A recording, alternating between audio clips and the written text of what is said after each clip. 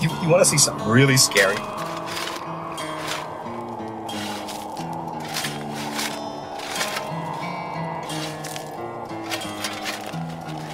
What's the boogeyman? As a matter of fact, it was.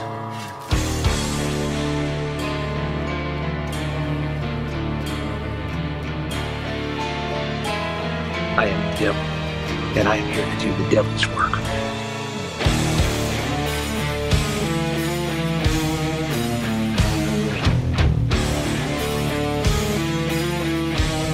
Welcome to the Grave Plot Podcast.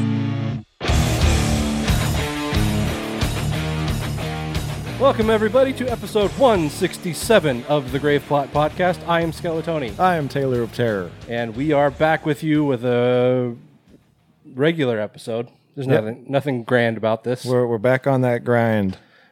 We just finished up Horror Business. Or, no, not... What? Octoberama. We haven't gotten there yet. We just finished up Octoberama. And boy, are our arms tired. Yep. Jacking off. Yep. Because that's what happens during Octoberama. Or something. Anyway, but yeah, so this is our return to form. Yeah, another Octoberama in the books. Had some fun. It's good stuff. Good stuff. Yeah. Yeah, this is the day after Halloween that we're recording this. So November 1st. And, pretty uneventful, at least for me. You actually went and did something, but just uneventful Halloween. Yeah. I went and sat in my buddy's backyard. He pulled a TV out, and it was 6 of us, and we sat socially distanced and watched a couple Halloween movies. Well, there you go. Yeah. I mean, it's what I would have been doing at home, but I was out of the house. Yeah.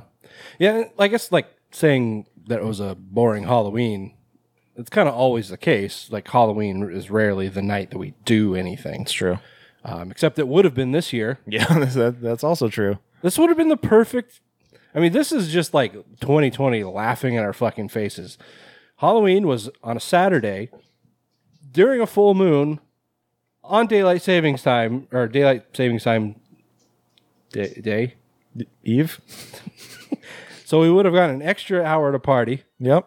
Not that, but we're all in our mid-30s. Nobody would actually stay an extra hour.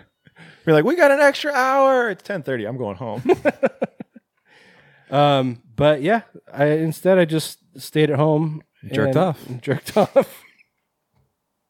I listened to as you previously mentioned.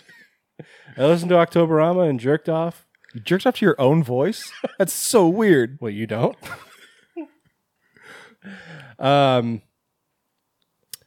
It's funny. We have a lot of our lights and switches and stuff on smart devices, so they'll turn on and off on a timer, including our porch light. And all day I was telling myself, remember, after that light turns on, turn it off.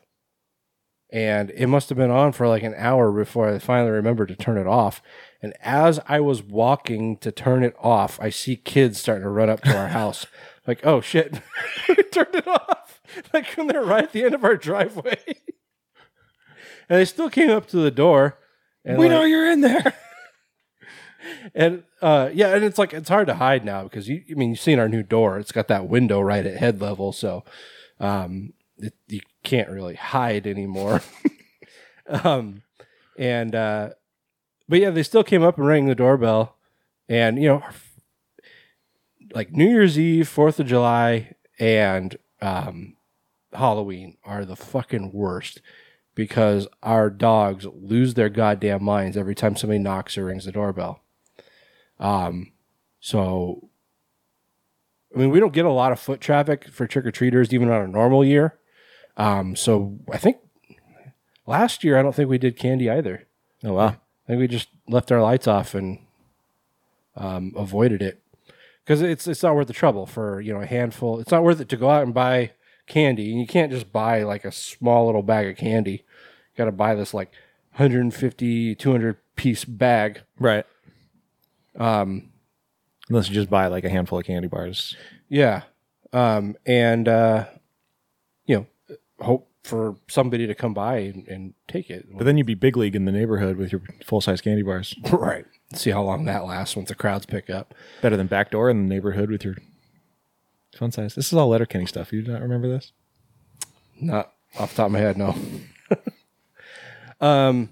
But yeah, so like my dogs are losing their fucking minds and I'm just like avoiding it. Like I don't want to go talk to these children and tell them I don't have candy. So eventually my wife went and did it. So, yeah, problem solved.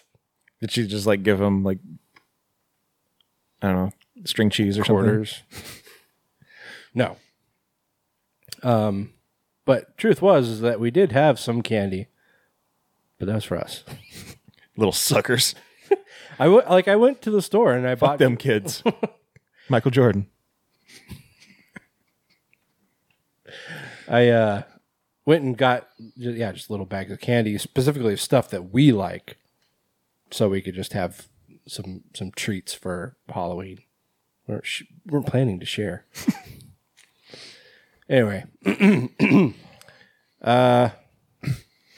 yeah, we just did like kind of a movie marathon. I did some streaming. I don't think I've mentioned that on the show before. I started like doing some streaming of me drawing. Sounds very unexciting, but like when you actually say it, sounds very uninteresting. But I've just been drawing and streaming it on Twitch, and I did that. Aside from that, it was just a normal day. Yeah. But Thursday night, I went to a drive-through haunt. yeah, wanted to go to that, but it's just driving up to Snohomish, which for us is like over an hour away, on a work night. That was an issue. So, but you said it was pretty fun. Yeah, I mean, it was definitely, impacted by the medium, but I think they did the best they could given the circumstances. The sets were really cool. Nice. Yeah, Stalker Farms, which is the place you went, it's got a pretty good reputation in the area for being kind of one of the premier of haunts. They usually do like a lot of different things too. Like they've got the haunt and they got a corn maze and they do zombie paintball. Yeah, and they've got a pumpkin patch earlier on in the season. Yeah. It's funny. Like I've got so many friends and family down in the LA area. LA. And you saw it firsthand last year. There's just like so much cool shit going on down there during the Halloween season. And even though it was predominantly all shut down, it's like I've seen people like go through like drive-through haunts, like the haunted hayride over at the Griffith Observatory. Apparently they were doing a drive-through version this year, which would have been cool. I mean, if you can't do the regular walkthrough version, a drive-through version would have been, second best. And then there's something a friend of mine posted on Instagram, just pictures of something that I didn't realize they did down there in the Sleepy Hollow area, or like the Hudson Valley area in New York. Every year they do something called the Great Jack-O-Lantern Blaze. Did you ever go to that? I never went to it, but I'm familiar with it. And my dad and brother and stepmom went to it, and I saw pictures of it, and it looked really cool. Yeah. It's like a big tunnel of pumpkins. Yeah. I mean, it's this huge walkthrough thing on this... I can't even remember what the grounds are there. It's some historical park or something. But we went there on our honeymoon when we were kind of doing our East Coast tour, and it was pretty cool.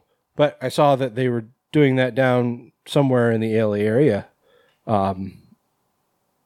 very similar to what we saw in New York. So, but here there's just not that much stuff going on. Yeah, in the midst of the pandemic. Anyway, so we can only hope that this is the last time we have to deal with this. Maybe we'll see.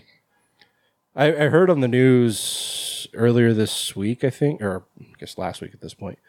They're saying that like even if we had a vaccine like right now, we'd still be looking at like another 9 to 12 months of mask wearing. Shit. I mean, as a society. Yeah.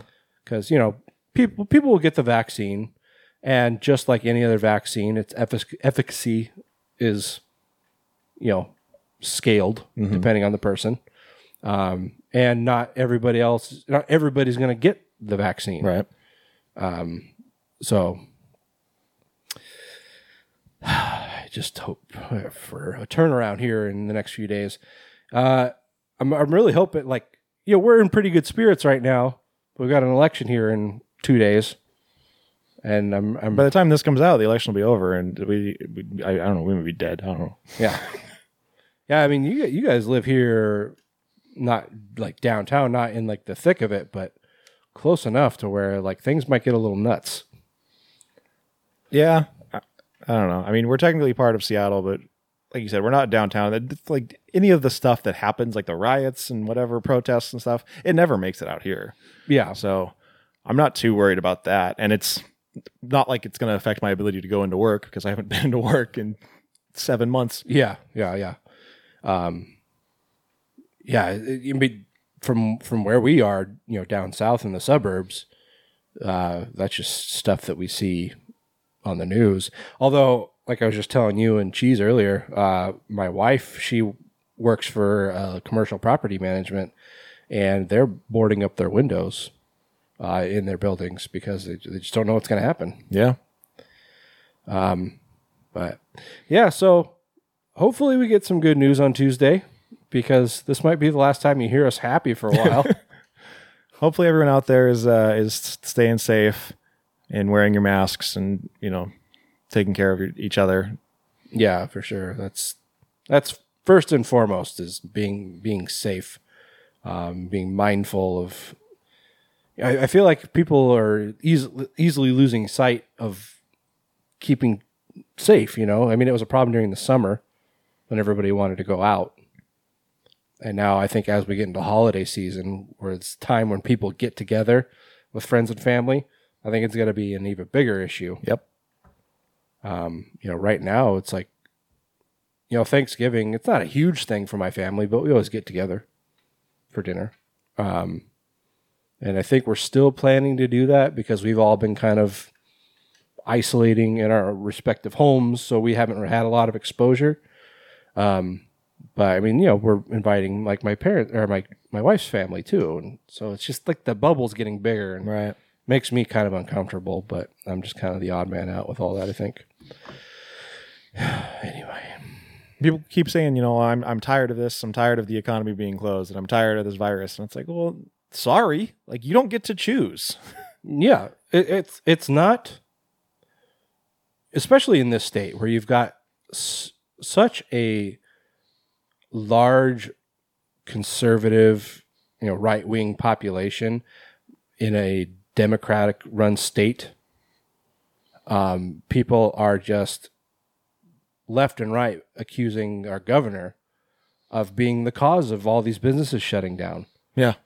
Which, I mean, he made the order, sure, but he's not the reason. He's not doing it just to fuck with people. Like, he's not the reason this virus is running rampant. Right. Like we were In fact, we were the first place hit. Like, come on. It's like it's funny that these people are accusing mostly like Democrats. They seem to be like the target of all their ire. But it's like, in fact, the people that refuse to wear masks and they're like, the people accusing the Democrats for making them wear masks and socially distance, those are the people actually making it worse. Yeah. So it's a little bit of irony there, but I don't know if you've seen it. There's a billboard down on Elliott for Lauren Culp, the guy who's running against our governor, and it says, "Piece of shit." Under Jay Inslee, masks are forever. I'm like, what the fuck does that even mean? I would want that taken down for false advertising or slander. Something. It's like, what are you basing that on, idiot? Yeah. Why would anybody in their fucking right mind want you to wear a mask forever? Unless he just has stock in the mask company, right? Yeah, not unlike fearless leader Trump who's got stock in a medicinal company who happens to be working on, was it hydrochloroquine or whatever? Yeah, the drug that he swore up and down was going to cure everyone. Yeah. He has stock in the company that makes that. Yeah. As well as the one that, gave him the antibodies made from stem cells. Right. Which the pro-lifers, like, rationalizing that was unbelievable. Just talking in circles. I couldn't believe what I was seeing. Actually, I could, and that's the sad part. Anyway, we do have two pretty big announcements, assuming the world is still here when this airs. First of all, Great Plot Film Fest Part 3. We've talked about it ad nauseum, but tickets are now on sale. As we mentioned before, it is going to be online this year, so wherever you are, you can watch on February 6th, 2021. You can head to greatplotfilmfest.com and get your tickets. And if you're a Patreon patron, you can get in for free. Yeah. Do we have a little semantics worked out? For what? Like as far as ticketing and all that? Yep. Okay. Cool. I wasn't sure because I felt like last time we talked about it, it was still kind of up in the air a little bit. It was. And then I just kind of took charge. There you go. So yeah, greatplotfilmfest.com. Hit that buy tickets button. It'll take you to another site and you get tickets. And then the day of, you just go and it gives you a code. You sign in and then you watch the gimmick. Yeah, I don't think we've quite decided how we're going to present that yet. If we're going to do it like on demand, or if we're going to have like just a live streaming thing. Yeah. But all we know is there's going to be. We're going to try and do it as close as possible to the real thing. So you'll see us at the beginning. We'll do a little banter or whatever. Then we'll have an intermission in the middle where you'll see us again. We'll pop up and be like, "Hey, everybody, remember us?"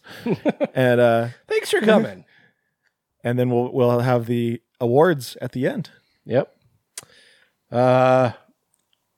Yeah, I mean, it's not going to be in person, so we'll be losing that aspect, but we're going to try and keep it.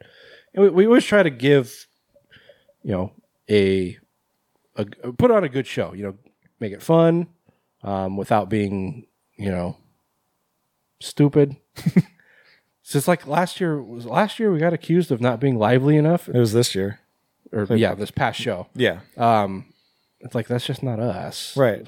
Also, I was sick. I've said it before. Right. But I mean, we'll try and make it entertaining for you and, maybe throw in some little surprises here and there. We're not really sure yet. Yeah. But yeah, like I said, we're going to try and do it, as close to possible as the real thing, just through your screen. But it is nice that, we have fans in Wisconsin and other places that wouldn't normally be able to come, and this way they'll be able to join us. Yeah, worldwide, wide. Yeah. And our other announcement, yesterday, a little movie came out on DVD, Blu-ray, and VOD. It's called They Reach. Just a little something that we worked on. If you watch it, you may see some familiar faces. Or for those of you that don't know what we look like, you might hear some familiar voices. Yes, the Silas Dahl directed film that we starred in. Well, you had more of a starring role than I did, but that we appeared in is coming out finally. Like what, 2-3 years? 3 years. I looked on IMDb. It says filming dates November 2017. Okay, so yeah, like almost exactly 3 years. I think my first day on set was in January. So you guys were filming they were filming for 3 months before I even got it on set. And then they were filming until like almost summer. Oh, and I couldn't cut my hair because we might do reshoots. Right? Actually, they came and shot in my backyard. It was like the end of summer, so they filmed for like almost a year. Yeah. Christ. Anyway, yeah, it's coming out VOD, DVD, Blu-ray.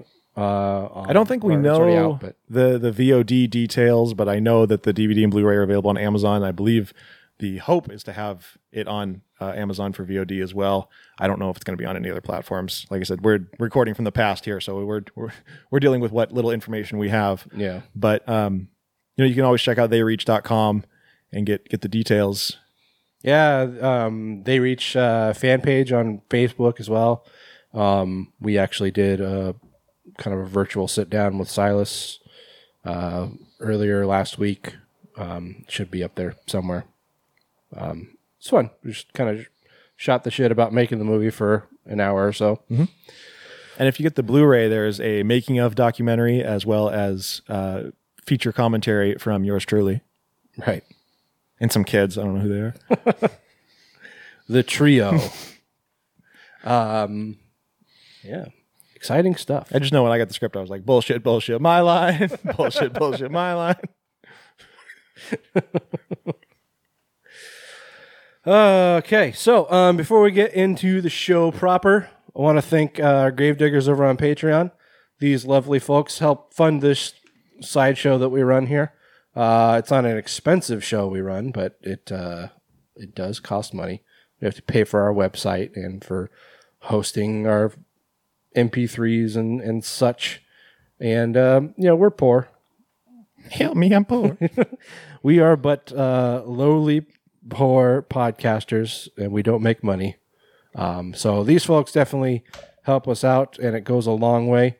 They are Jordan Morrison, Kevin Trent, Carlos Rodella, Gory B Movie, Max Zaleski, Aaron Meyer, Bob Voorhees, and Kevin Nesgoda. Thank you so much for all of your help, guys. We really appreciate it. Just keep on giving us money. Keep on trucking. Taylor, if anybody else wants to join the party, where can they go? They can go to patreon.com/graveplot podcast. Just as little as $1 makes you a grave digger, and you get exclusive content like free tickets to the film fest. And, like Tony said, it's not an expensive show. So any money that we make over the costs, we just put it in a bank account and we put it towards things like the film fest or, giveaways throughout the year or other fun things for our Patreon patrons. It's not lining our pockets. It's not going into slot machines or anything like that. It's going into making quality content. And, well, kind of. The production is quality at this point, I think. Thank you. The content itself, on the other hand. We are consummate professionals. Did I mention we're consummate professionals? I was listening to our first episode because I was telling you that the hard drive from my old laptop that I thought had just fucking crashed and had nothing there was no way for me to access those files anymore. I actually hooked it up as an external drive on my new laptop and kind of did some finagling and actually got it to spin up. So I have access to all those old files again. So I was listening to our very first episode, and it is cringe as fuck. Like quality and content? Oh, yeah. Oh, yeah. Oh, yeah. I can only fucking imagine. Man. I take you haven't listened to the episode in a long time. No. Why would I? Yeah, it's fucking terrible. Like, it's really nothing compared to what we do now. I mean, we are not like the best podcasters by far. I mean, our audience numbers show that, but compared to where we were then, I think we've improved by leaps and bounds because we sounded ridiculous back then. I mean, I can tell you from what I know of recording the first episode, we thought we were giving people the news, first of all. Right. Even though like the episode came out 3 days after we recorded it. Right. So it didn't make sense why we wouldn't be breaking news.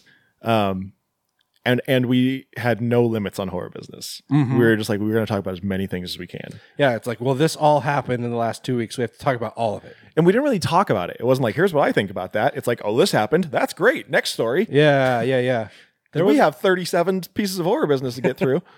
Yeah, I think when we restructured our news section to be horror business as it is now, I don't think, actually, did we even put a limit on it at that point? No. Yeah, it was a little further down the line Yeah. when we actually said, okay, this is how many stories we're doing. But we did say, we need to stop trying to report the news and more just talk about it. Yeah. Because that us being news reporters does not work. It sounds stupid. Yeah. Like I said, especially when it's all old news by that point. Right. I mean, we still sound stupid, but for different reasons. But anyway, 100. Actually, I was looking at our where we host all of our episodes, and shit. Damn it. This might be our 200th episode. That's not counting Drunken Cinemas. It is counting Drunken Cinemas. This is our 200th recording. Or it might be 201st. I don't recall. Because I saw 199, and I can't remember if that was before I uploaded the last Octoberama, or if it was after. Where does it say? I don't remember where I saw it. Regardless, we're here. No. This is 215. What the fuck was I looking at? Well, we've done 14 Octoberamas, or Drunken Cinemas, so that would be 200. Oh, so maybe I was This just would be looking 201. Okay. Okay. Well, then we. So not counting Drunken Cinemas, but counting Octoberamas, this is episode 201. Well, there we go. Wild. Weird, wild stuff. So our Halloween episode was 200, and we didn't even talk about that. You're fucking idiots. That was special. It actually was a special for once. God damn it. And we did nothing. Let's go back and We re-record didn't even force our friends to leave us voicemails again. Man, that was low. That was a low point. Anyway. Okay, so should we get on with the show? Let's do that. Horror business.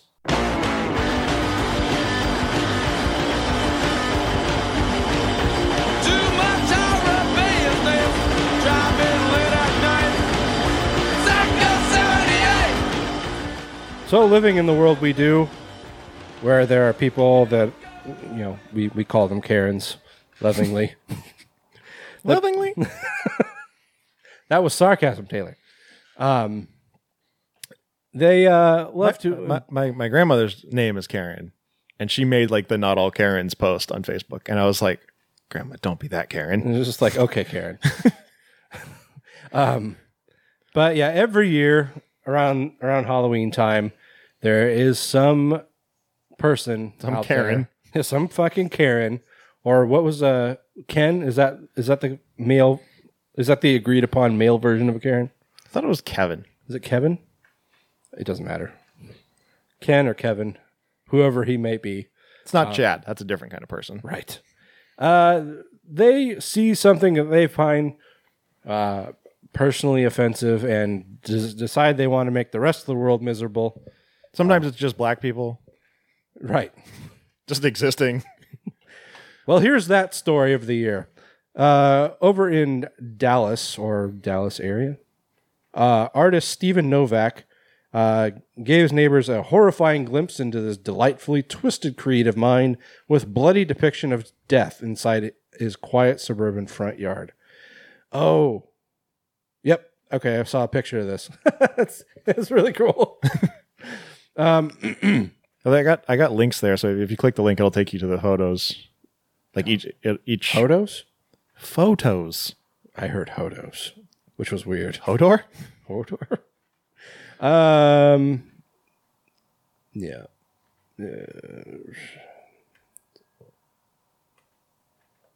How do I make this work? There we go. Anyway, yeah. So basically, this guy, he put a body on his roof, a fake body, We assume. with appears to be a machete through its head, sitting on the roof, which was weird, but whatever. There's another body falling off the patio of his home, with its head splattered by a large safe. There was another man or another body laying at the end of his drive or end of his walkway by the curb, sprawled out with a chainsaw on its back. Then there was a wheelbarrow full of body parts and a body wrapped up in trash bags, mob style. I mean, these are not conventional Halloween decorations, I think. This is more just grotesque and macabre. I don't have a problem with it. Sure. Most Halloween decorations, sure, they depict like horrific scenes with like monsters and things like that. This is just a straight up murder scene. Yeah. But entertaining nonetheless. But, you know, this is deep in the heart of Texas. I guess we should have done that first. Yeah, that's how it usually goes. It's a song.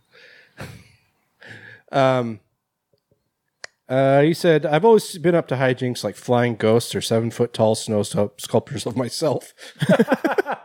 Awesome. So if I was going to do Halloween, it was obvious that it should be hyper real. He told this to the Dallas Observer. No lights, fog machine, or camp. Something that would really freak people out walking by in the dark. And that's the thing about it, is it didn't have gimmicks. There weren't lights. There weren't, like you said, it wasn't fog. There wasn't loud music. It's just fucking dead bodies. Yeah. Like very nondescript. And he says 20 gallons of blood. It was a lot of blood. I hope his patio and walkway were sealed because that shit's not coming. Yeah. Let's see.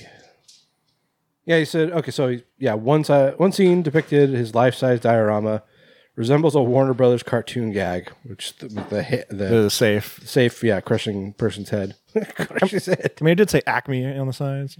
Did it? No, I don't think so. Oh, well, that would have been better. He says, I'm most proud of the wheelbarrow tipped over by the street full of hefty bags, looking like a failed attempt to dispose of dismembered bodies in the middle of the night. Neighbors told me cop cars were found in front of my house a lot during the day.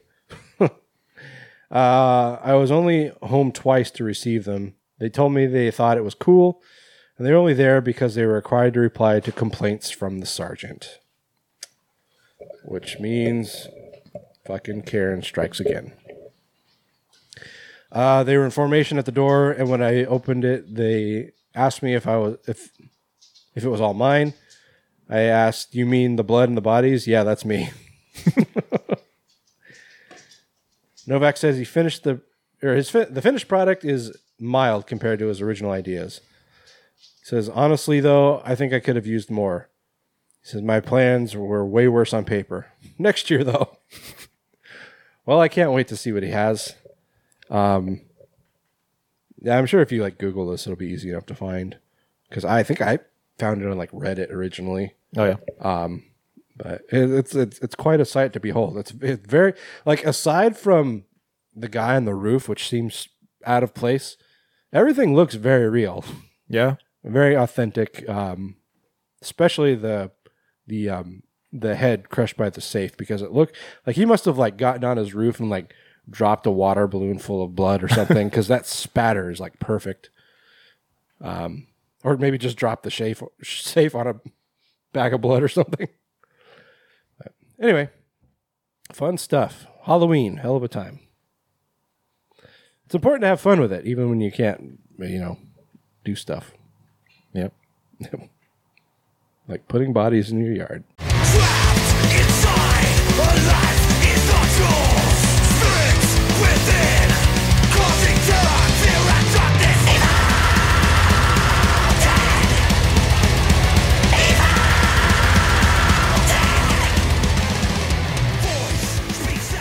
So we've talked multiple times about the new Evil Dead film. Yes. It's not Evil Dead 4 per se. It's Evil Dead Rise. It's like a new film in the Evil Dead universe. Bruce Campbell offered us some updates recently. Yeah, because up to this point, we haven't heard much about it. Yeah, we know that it's going to take place in like an urban setting, in like a high-rise or a skyscraper. Yeah. And we know that it's being directed by Lee Cronin, who directed The Hole in the Ground. Right. That movie is about a woman who finds a hole in the ground. Yep. And then she wonders, like, where'd this hole in the ground come from? And her kid goes in the hole in the ground. Yeah, and she's like, what is in that hole in the ground? Her kid. And other stuff. But Bruce Campbell says, what we're doing now is we're saying, look, this is another Evil Dead movie, and that book gets around. A lot of people run into it, and it's another story. The main key with Evil Dead is they're just regular people who are battling what seems to be a very unstoppable evil, and so that's where the horror comes from. So it sounds like they've kind of decided now that Evil Dead is going to be an anthology. Like it's in like an expanded universe at this point. It's no longer just Ash and his misadventures. Yeah, I mean, I think the story itself, I mean, the backstory being, with the Necronomicon and the Deadites and all that, it's easy enough to make it kind of anthological, but maintain a constant string. Yeah. That it doesn't necessarily have to revolve around Ash as a character. It's make the Necronomicon the focal point rather than Ash. Right. That clearly wasn't their intention originally. No. But I don't even know if there was their intention after the reboot. Because as far as I know, they wanted to make like another Mia movie, but I don't know why they didn't. I don't know what the fuck happened. I don't know. Like, everybody was seemingly on board. Anyways, Campbell says it's not someone who's skilled. They're not fighting a soldier. They're not fighting a scientist. They're not fighting anybody more than your average neighbor. This one is going to be a similar thing. Yeah, I mean, that's essentially what Ash was, at least at the beginning. Yeah, he turned into just like a super badass, but that was just from experience. Right. And also, I mean, like, in Army of Darkness, which, whether or not that's canon at this point, I've lost track. But in, like, Army of Darkness, he's like this, like, engineering wizard. And, like, he knows how to make, like, gunpowder. Like, he has, like, textbooks. And a mechanical hand. Which he makes, like, on his own. Because what the fuck do these, medieval screwheads know about mechanics, or, mechanical things.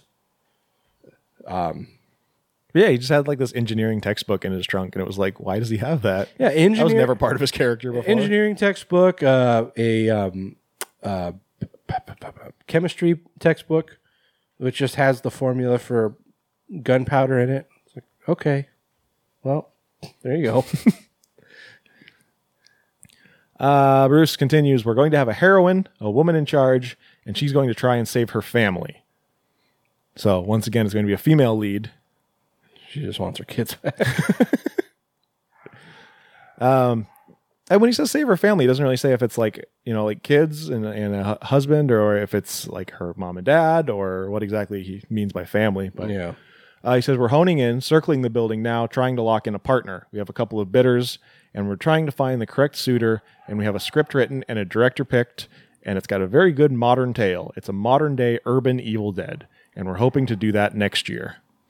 I'm really curious what direction they're going to go with this, because, what you have the original canon with Ash, and the direction that went became very comedic.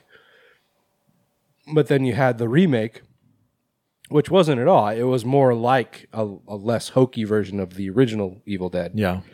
So I kind of wonder what direction they're going to go with that, because I think it's a very careful balance.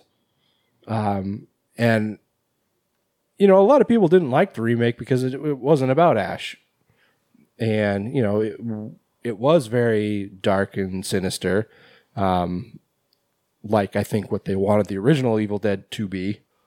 But then, Evil Dead and Evil Dead 2 and Army of Darkness and Ash vs. Evil Dead, all very comedic. And that's kind of what made the franchise what it is now. Yeah. So I think they got to be very delicate in which direction they decide to go with it. I agree. Side note, have you seen Bruce's mustache? Yes. It's so grand. I haven't seen him with a mustache since he was in Hercules and Xena. It's glorious. And it's all gray. Yep. He looks like a grandpa man. Especially in the picture, the picture I saw was the one of him voting, and he's wearing like a newsie and like a polo shirt. The video I saw was on his Twitter, where he's wishing people a happy Halloween, and he used like this, I don't know, filter of some sort, where I don't know if it was like based on gestures, like facial gestures or sound, but basically it's like a camera trick where it turns you into a werewolf. And he was like, I just want to wish you guys a happy Halloween. Yeah, that's the thing right there. And it's just kind of funny. And then you see like a talking werewolf with Bruce's voice, which would be a great idea for a movie. Oh yeah, for sure. I'd watch shit on that. I'd watch it so many times, even if it was bad. I'd just watch it and watch it. Anyway. So Evil Dead Rise, hopefully filming next year, which means we'll probably get it in 2022. Fingers crossed.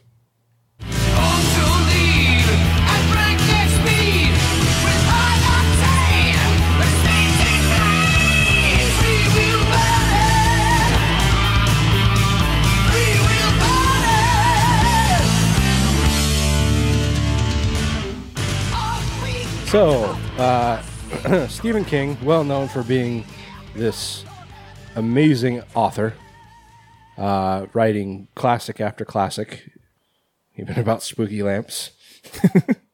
There was a point in the 80s where his films, where his stories were getting made into films, left and right, much like now. And he decided he wanted to sit in the director's chair himself. That old gem, known as Maximum Overdrive, was the low point of his film career, I think, and the only time he's ever directed. It was just a completely mishandled and terrible movie starring Emilio Estevez. It was right when Stephen King was doing all of his best drinking and all the blow, like his cocaine. So what was produced from that was just this fucking incoherent mess. But the story itself, like in its core, was not bad and actually had some good bones to it. Well, Joe Hill, his son, said that he wants to remake the movie. And I don't think that he's directed before.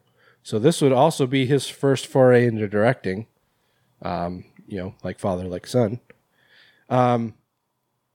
He said, I would only want to jump into directing if I had a chance to do the reboot of Maximum Overdrive. This was on Mick Garris's Postmortem podcast. Let's see. If someone offered me the chance to write and direct a relaunch of Maximum Overdrive, I'd jump on that in a second. It's like I gotta make up for my dad fucked it off. The time is right, okay? So basically, they're all self-driving vehicles. Yeah. Makes sense, yeah. So basically, they're all self-driving vehicles, so it's no longer a comet that sets them off. Okay, I see what they're doing. It's a virus in the electronics that sets them off. So, kind of like what they did with Child's Play, they kind of took the magic out of it and made it more science-driven, which would hopefully result in a better film than fucking Child's Play. Let's see, and so you've got these giant Tesla semi-trucks.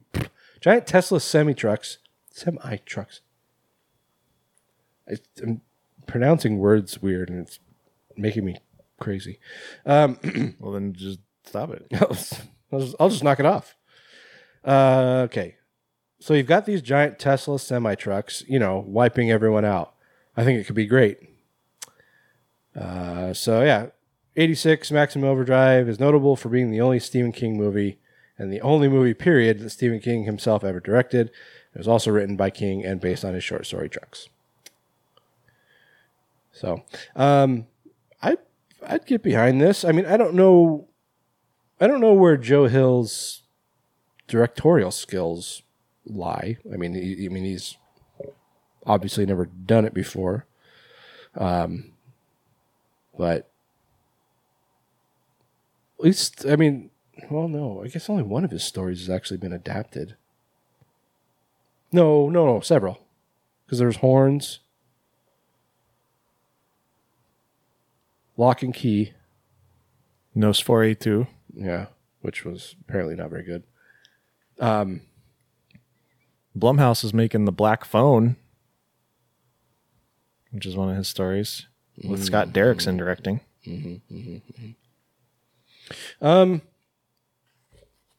Yeah, so he has no experience directing, but he's been around enough film sets at this point, I'm sure.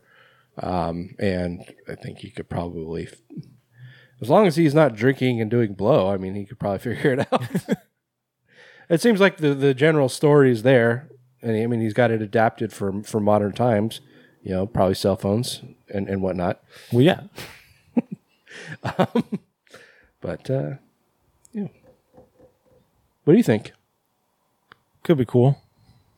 Thank you. I mean, Taylor.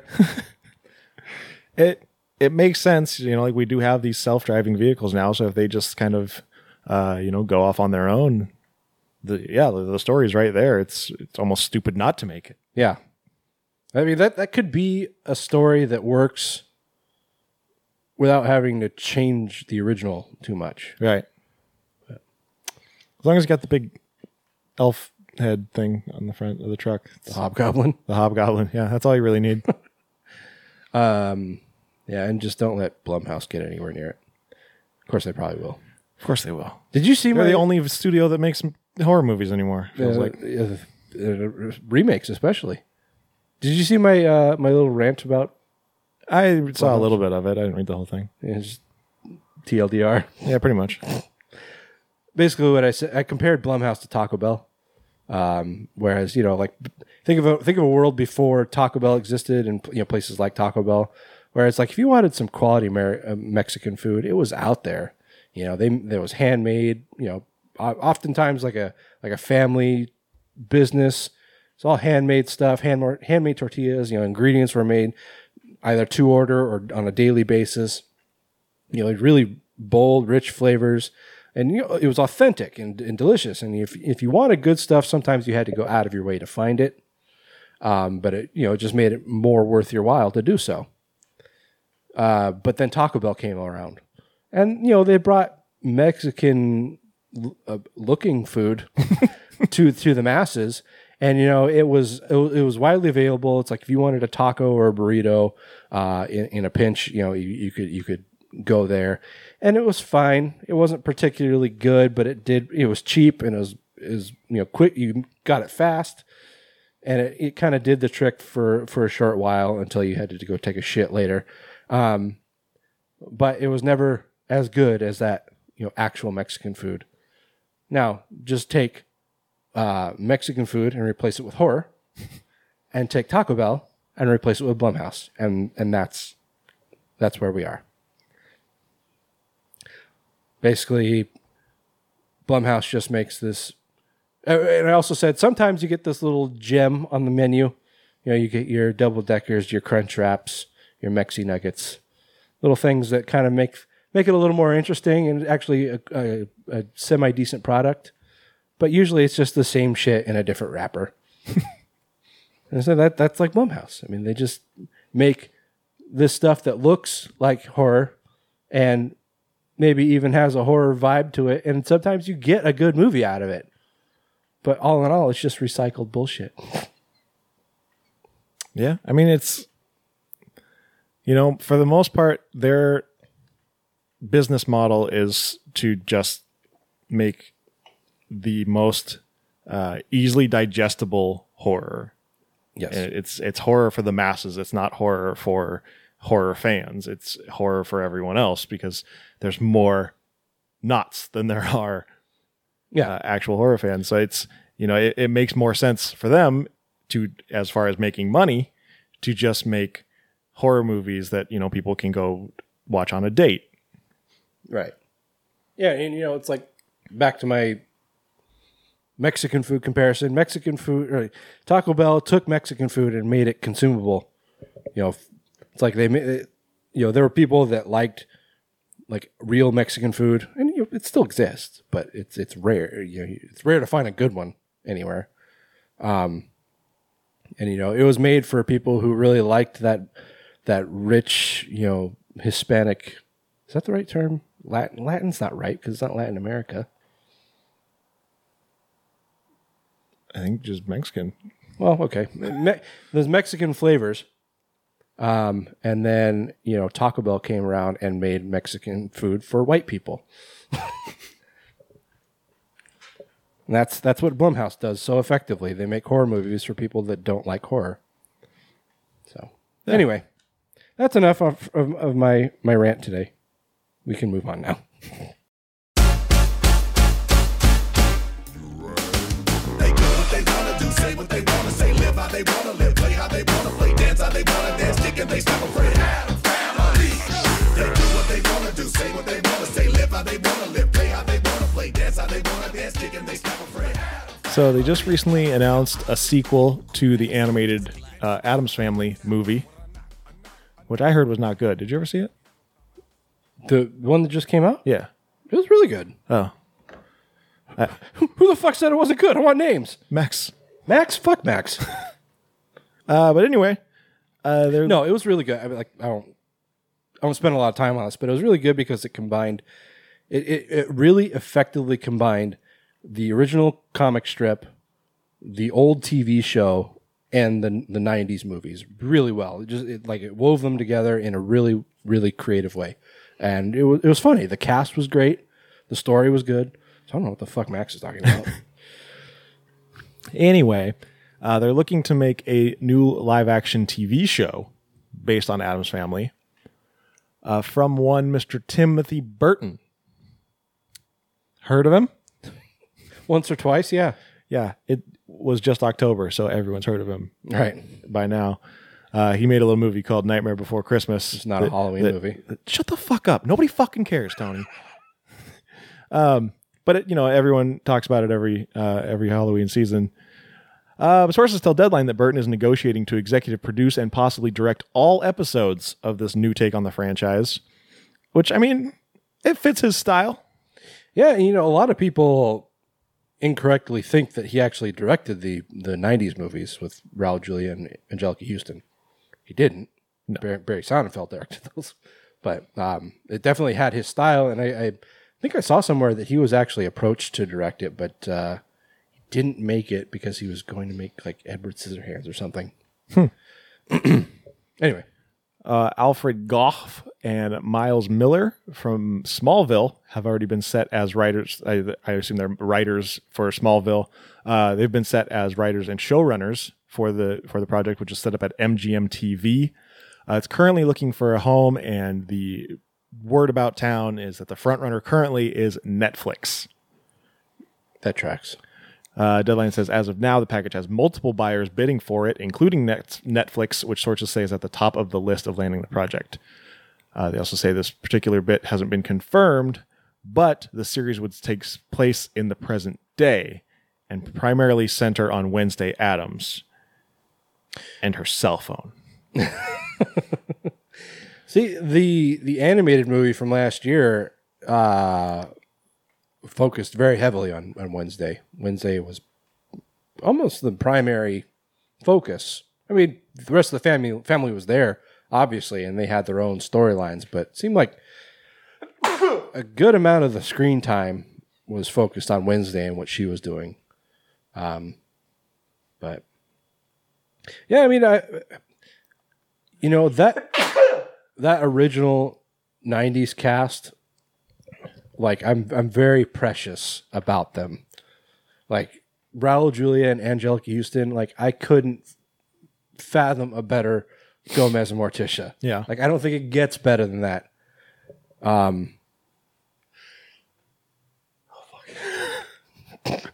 all right there, bud? I had the sneezes. That is it, like 8 more of those and you have an orgasm or something. Oh, really? Thanks. But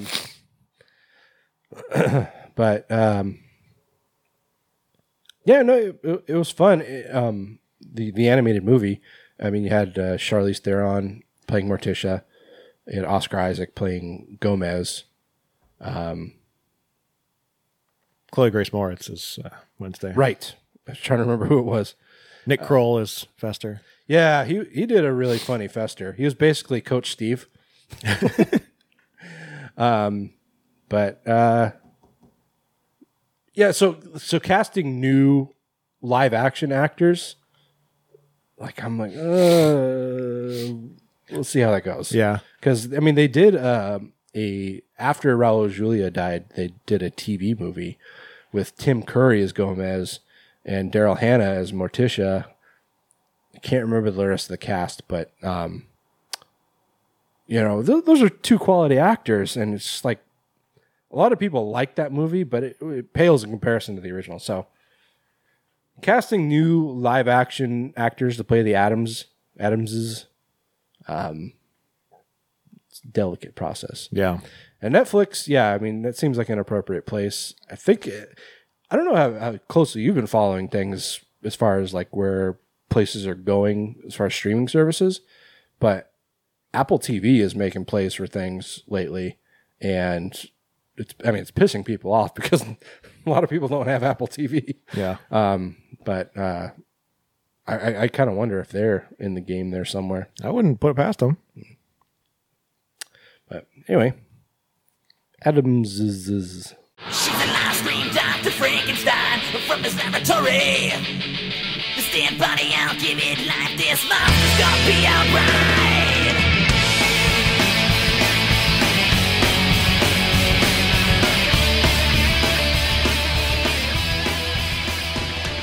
Speaking of Apple TV, how about that transition, You Taylor? didn't even do that on purpose. Partially on purpose. It wasn't. It was sort of on You're purpose. lying. So, we've had Universal trying to make the Dark Universe happen, even though they claim they're not. Part of that was talking about, instead of doing a Frankenstein movie, doing a Bride of Frankenstein movie. And I think the world collectively groaned. I did. I groaned. I groaned so much. But it sounds like Apple TV and A24, so not Universal, at least from what I No, not tell. Universal. No.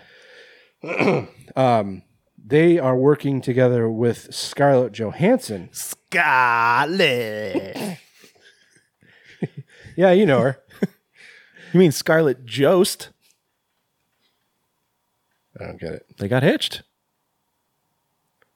Who? Scarlett Johansson and Colin Jost. I don't know who that is. He's the guy that hosts Weekend Update on Saturday Night Live. I don't watch that. Well, a lot of people do. He's the white guy from Weekend Update. Okay. I believe you. I don't know that bitch, though. Oh, well, I don't watch Saturday Night Live. okay. He hasn't been in anything else that I can tell you about. Get off my dick, okay? Anyway. Well, now he's married to Scarlett Johansson. Well, good for him. It is good for him. But you know what? Ryan Reynolds was married to her first, and he's better. He's a better man. That's probably true. Let's see. Anyway, so yeah, she is going to star and produce the sci-fi movie Bride of Frankenstein. Or is it just called Bride? It's just called Bride. There's no Frankenstein for legal reasons. But isn't Frankenstein... Like, I don't think anybody owns the rights to Frankenstein. Like, film rights, specifically. But do they own the rights to Bride of Frankenstein? Maybe. Yeah, actually, you know what? You're probably right. Anyway, Bride is the story of a woman created to be the ideal wife, the singular obsession of a brilliant entrepreneur. When she rejects her creator, she's forced to flee her confined existence, confronting a world that sees her as a monster. While on the run, she finds her true identity, her surprising power, and the strength to remake herself as her own creation. So, it sounds to me like what they're doing is making Frankenstein with a woman as the monster. Yeah. It's not necessarily the story of the Bride of Frankenstein. It is the story of Frankenstein's monster as a woman. Yeah. Don't fucking blow smoke up my skirt. Let's see. Lost my place. Sebastian Lelio is directing. You know him from Fantastic Women and Gloria. I don't know what that is. It's nothing. Oh, okay. It's just me being goofy. Lauren Schuker-Blum and Rebecca Angelo are scripting with Leo. Or Lelio? I don't know.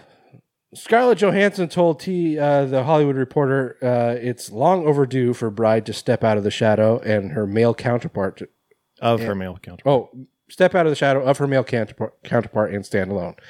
It's funny that she says that because, like I said before, they're basically just using the Frankenstein story.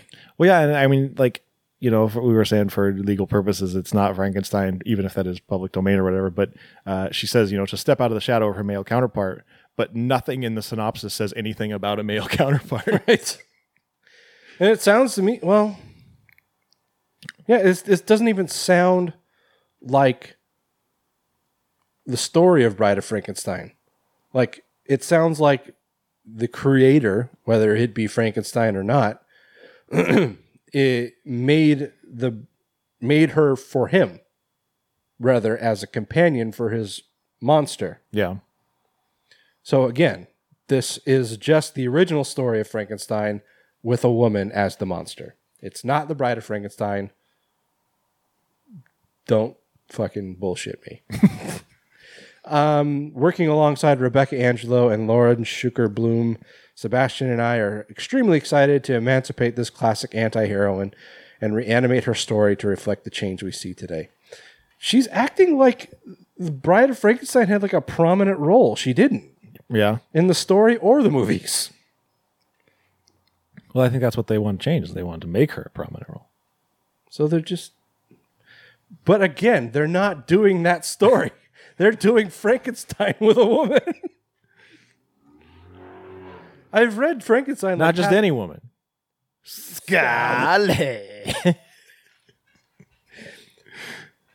But it's like, I've read Frankenstein like half a dozen times. I know that story when I see it. Anyway. So that's it. Apple TV making plays, like I said before. A24, though. I mean, the fact that Universal and Blumhouse are involved with this makes me think it has potential because A24 has made quite a few good films. But we'll see. We're doing a sequel. We're back by popular demand. Come on, everybody, strike up the band. We're doing a sequel. That's what we do in Hollywood. And everybody knows that the sequel's never quite as good. Speaking of A24, did you see Tom Holland said elevated horror is pretentious bullshit? Like Fright Night Tom Holland? Yes. Not Spider-Man Tom Holland. Good for him. Good for him. So, Queen of the Slashers, what's her Twitter handle? Something Horror Queen or something like that. Danielle Harris. Some fucking name. Is returning to the genre, but this time she's going to be in the director's chair. She's directed a couple of films, but this is going to be her first horror movie. Like Halloween Gal. Halloween Gal. Not as pretentious as I thought. But this is going to be her first, like I said, her first horror and her first slasher, coming from Joe Dante's production company, Renfield Productions. It's called Sequel, and it's being dubbed as a darkly comedic horror. The plot details remain under wraps. The title suggests a satirical shredding of the horror industry's final girl trope. The official press release sent out teases. Written by notable British scribe James Moran, who wrote some Doctor Who and Torchwood and Severance. Sounds like the good era of Doctor Who. So, Sequel promises to be a brash, unashamed spectacle led by an all-star cast of take-no-prisoner heroines and presented by a high-caliber lineup of filmmakers. There is currently no date set for production, but Renfield anticipates that cameras will roll by the second or third quarter of 2021. It's interesting that they announced that it will be led by an all-star cast, seemingly before ever casting anyone. Well, they're just, like, it's one of those things like where you speak it into existence, The Secret. The Secret, exactly. They've got a board Vision board. Vision board of all the faces they want. And they in the just movie. secrete all over it. Right. It's being described as Charlie's Angels meets Scream. Danielle Harris said, I knew as soon as I finished reading the first act that sequel was the perfect fit for me. I could finally bring all of my experiences in the horror genre behind the camera and into these exceptionally written final girl characters. I've been on the hunt for a story that had strong female leads and was intelligent and darkly comedic. I just didn't want to do anything paranormal since we have enough real-life evil without having to go make shit up. Haha. If I'm going to spend the next 2 years of my life on a film, it has to be fun, and this story has it all. With Joe Dante and Mark Allen by my side, we're going to kill it. You know, I really like Joe Dante. He hasn't done much work in recent years. He did Burying the Ex, and that was pretty good. But aside from like directing, he hasn't done a lot in the last couple decades, I think. But I've always liked him as a director, and I wish he would work more. So that gives me hope. I feel like this final girl thing is getting a little crowded, like exploiting the idea of the final girl, like this meta thing. Yeah, I mean, the description I can't help but think of the movie Final Girls. Yeah. And actually, in one of the movies we're going to be talking about today, there's a little bit of like kind of a meta exploration of Final Girls there too. Yeah. And yeah, I don't know. Like the whole idea of a final girl, which was first presented, I think, in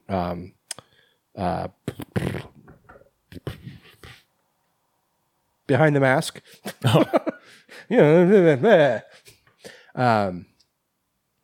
And since then has kind of grown in popularity, and a lot of these. I keep using the word meta, and I fucking hate using that word, but. You had a movie like Final Girls, and you've had all these like Cabin in the Woods, talking about the kind of the virginal final girl, different versions of kind of looking inwards on horror movie tropes. And I feel like where it was novel at first, it's become such a crowded idea over the last 10 years or so that. I mean, it sounds like it could be fun, but I feel like I'm seeing the same movie over and over. Right. But I mean, like I said, I like Joe Dante. I like Danielle Harris. And, I like a star-studded cast or whatever they said. All-star cast. All-star. That's the one. Hey, now.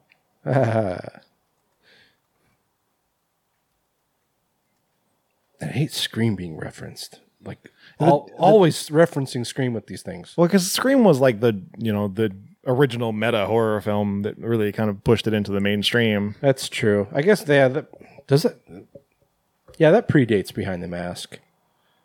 So maybe Final Girls as we think of it now was probably like kind of wrapped up in Leslie Vernon, but before that it was kind of presented in Scream. Yeah. But anyway. Scream didn't really like... I mean, it was meta, but it didn't really focus on the final girl thing. Yeah. Yeah, it was more focused on just like mistakes that people commonly make to get themselves killed in horror movies. Right. Not necessarily characters. Establishing these archetypes. Like, I think as far as that kind of structure goes, I think Cabin in the Woods is probably the best. I love Cabin in the Woods. Yeah. I just watched it like last week. I did too, and I wouldn't have if you hadn't mentioned that you were watching it. I'm like, I haven't watched that in years. And it was on Hulu, so I'm like, fuck yeah, watch that. Yeah, fuck yeah. But yeah, I mean, the Virgin, the Jester or the Joker or something like that. The Fool, that's what it was. So I mean, basically, the final girl, the Virgin, the stoner, the goofy stoner, the jock, the brainy one, and the slut. Yep. And it it kind of gave a backstory behind creating those tropes that was kind of fun. But anyway, yeah, just like I said, it's becoming some pretty well-worn territory at this point. So I don't. This one may get away with it, but I kind of wonder how many more movies you can make before this is just really tired format, you know? Yeah. Anyway, that's it. That's horror business, guys. So I guess we'll just move right along. Footloose and fancy free. I was going to say, are you going to do the thing? Whenever you were looking at me like you were waiting for me to do it. So whenever I say like moving right along or moving along, you always bust into song. So I was just kind of waiting for it. Getting there is half the fun. Come share it. Okay, with me. that's moving right along. Dig-a-doom, all right. We get it, Taylor. Let's talk about some movies. Okay.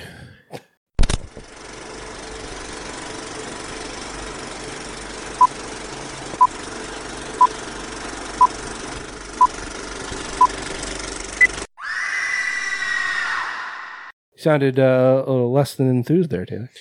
You know, I'm as enthused as I'm going to be. Good.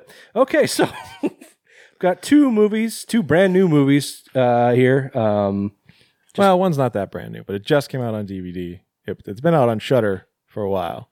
Right. And I don't know, was there a particular reason we didn't talk about it sooner, or just... We had other stuff going on. That's true. We've been scheduling things pretty far out. But anyway, we're getting to it now. We've got Scare Package and The Wolf of Snow Hollow.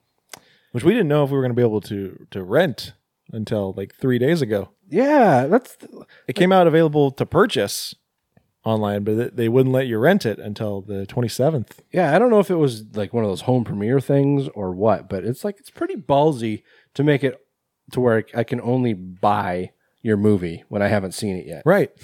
Like, because I'm probably not going to do it. No. I'm not going to drop $15 on a movie that I haven't seen yet and find out it's garbage. And right. Like, I'm going to find the manager and want my money back. He's going to go full Karen on your ass. Anyway, Taylor, which one do you want to start with? Let's start with Scare Package. Your cold opener. You only have a few minutes to put all the pieces in place. This is the best house on the market. It just seems too good to be true. What would happen in a horror movie now? Everyone I care about ends up dead. As if it wasn't bad enough that we're babysitting on Halloween. That's what they were doing back there. Tests and shit.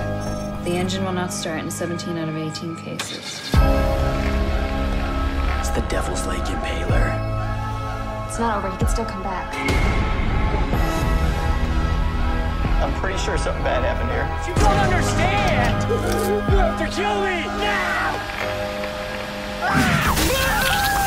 You okay? Picking up hitchhikers is dangerous business. It's how horror movies start. It's like you're having a rough night. It's 11 a.m. Hi, I'm hunting a creature. Well, a man. Maybe you've seen him? How are we gonna fix this? I'd like to rent a wood chipper. We are in a horror movie! Nobody? Horror movie.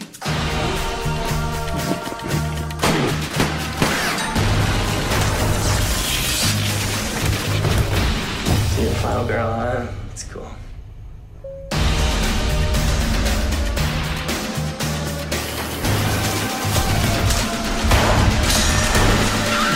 Yeah, this is bad.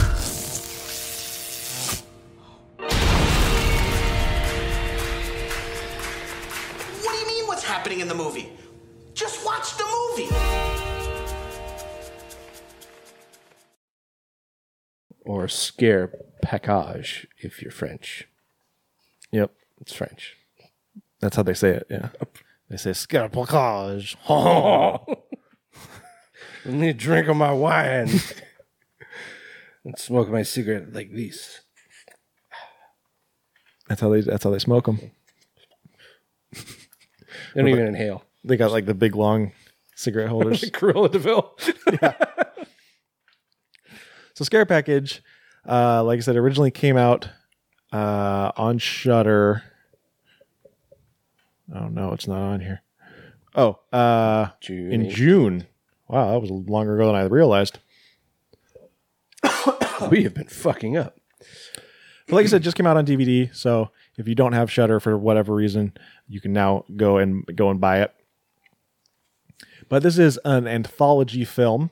But we'll take this second to say, like we said before, Shudder is $6 a month. And if you don't have Shudder, you're fucking up. It's like you don't even have to watch one thing every month, and it's still worth it. Yeah, it's like you're gonna if you rent a movie once a month, you're already getting your value out of Shudder. Yeah. But like I said, this was an anthology. Each little segment had a different film crew behind it. Excuse me. And then there was also a little wraparound story going on. So we start out with a story called Cold Open. This guy named Mike Myers. Get it? Not like Austin Powers, but like the other one. Yeah. Like Michael Myers, but he goes by Mike. Yeah, I got it. My sister sent me this funny meme the other day. It was Michael Myers. Like he wakes up in bed. He's like got no shirt on. He's like under the covers, but he's still got his mask on. He like sits up and stretches. Then he goes to look at the calendar, and it's October 31st. And he's like, yes. It shows him trick or treating, dressed like Austin Powers. Anyway, continue. But so his job is to just like set the scene for horror movies. We see him like switching an arrow on a sign that says abandoned mental institution. Right. Because why would that sign exist? Yeah, and like they would call it not only abandoned, but insane asylum. Oh, insane asylum. Yeah, Right, yeah. Like nobody calls it that. It's a psychiatric hospital at best. Right. But yes, that's his job as he does things like, switch that arrow around, or, he cuts the power at these girls' house. But he wants to be something more in life. He wants a story arc. And he's talking to his friend who is a horror movie police officer. Is she just a police officer or a hero? Maybe just a generic hero. Okay. I'm not sure. But she also wants more out of life because no matter what she does, she can't manage to shoot anyone anywhere other than in the left shoulder. Right. She's like, I can be point blank range, point at their head, and I'll still hit him in the shoulder. Right. It's just like, can't hit him in the heart, can't hit him in the face. Always that left shoulder. But so, like I said, he cuts the power at these girls' house, and then he decides this is his moment. He's gonna buck tradition. He's gonna, defy whoever's giving him these instructions. And he goes up and he knocks on the girl's house, and he says, "Hey, I'm Mike. I'm your friendly neighbor." And obviously the girls are suspicious of him, especially since he has wire cutters hanging out of his pocket. He's wearing a jumpsuit. Yeah, and anthologies are always so hard to talk about on the show because there's multiple stories that you can't spoil. Yep. Just watching this, I'm like, well, Taylor did it to himself again. But through a series of events, some mishaps happen, and Mike has to bail, and so he hitchhikes, gets in a car with this guy, and I guess this isn't really a spoiler. It flashes out, and you realize that the whole thing is a script that Mike has written. Right. And he's riding in a car with this guy, and the guy says, "I don't know, a movie, talking about a movie inside a movie inside a movie seems a little too meta for me." Because that's what's happening. But then he drops him off at some dirt road, and he's just like, "Remember, kid, picking up hitchhikers is dangerous. That's how horror movies start." And then he just peels out. Yeah, I like there are a lot of little tips of the hat and homages to other classic horror films, Mike Myers, and also this guy's car. When he starts to pull away, the convertible roof comes up, and it's red and green. Yeah, like the end of Nightmare on Elm Street. That was nice. So this guy peels out and takes off, and they do the whole opening credits sequence, but then he shows up to Rad Chad's Horror Emporium, which is this, I guess, exclusively horror video store. Apparently, yeah. Which, like, you know, off the top of my head, I can think of one rental store that is still in operation. It's become known for its horror selection, Scarecrow. Oh. It's not just horror, though, but that's the only one I can think of. Yeah. Every other rental place that I ever knew growing up is gone. So, it's funny that in such a very small market that you... Well, we don't know when this is supposed to take place. There's no cell phones. But he says it's 2000... Doesn't he at one point say it's 2019 or something like that? I think he says it's the 21st century. Whatever. So... but both the logo and the uniforms of Rad Chad's Horror Emporium are directly ripped off from Joe Bob Briggs. Yep. Yeah, like if you glance at it without actually like paying attention to what's written, it definitely looks like The Last Drive-In. Yeah, and then the uniforms are like denim shirts with bolo ties. Mm-hmm. Little cowboy accents on them. Yeah. And so this guy in the car, this is Rad Chad himself. He's the Chad. He is the Chad. And he goes inside and is immediately greeted by Sam, who is, I guess, their best customer. He's in there all the time, and he wants a job. The guy's shirt was awesome. His shirt is a picture of an anthropomorphic taco, and it says, "Let's taco about Jesus. Let us party." Lettuce, like taco. I think it says "Let us pray." I was going to say, that makes more sense. I think so, yeah. It was awesome. Like, I'm not even a religious person. I'd wear that shirt. But, like I said, he's applying for a job, and Chad just basically tells him to go fuck himself. Says, you're a weirdo, you're a nerd, and I don't like you. And so then this tiny little Asian man comes in named Han, and he's also applying for the job, and he's like, you got it. He gives him like this lightning round interview. Right. And then gives him the job, gives him his own Joe Bob shirt and bolo tie. And Sam is just... The fuck? Is someone slamming the dumpster? So they always do that. Sam is just furious, and he's like... Immediately, his goal in life is to take down Han. I'm listening. I'm just trying to look something up real quick. And so this is our interweaving story. Is this video store, and through these different videotapes is how we get our anthological stories. Right. Because Chad tells him, ABC, always be playing video cassettes. And so we get the first one Time in the Woods. Is that what it was called? Yeah. Apparently, okay. Yeah, Sam comes up and he's got a stack of tapes. And he's Chad is like, this one again? He's like, oh, you haven't seen this one? It's amazing. And he starts describing it. And then we flash to the story. These four people, they're out camping in the woods. There is so much going on in this one. Oh, this is the best one. It's my favorite one. It's so good. So there's four people and they're out camping. Two of them are a couple. I don't know. It just has four names, but I don't know who's who. But the two of them are a couple, and the other two are trying to fuck. They got set up by their friends. Yeah. And she's like, I don't think it's a good idea. I brought my own tent. And her friend is like, well, I don't see you setting it up. Yeah. And then all of a sudden this guy runs up and his shirt's all torn, and he's like, you have to help me. You have to kill me because I will kill you. You have to protect yourself from me. And you think he's going to be like a werewolf or something. Yeah. But then he starts transforming into like at first he looks like Toxie. Yeah.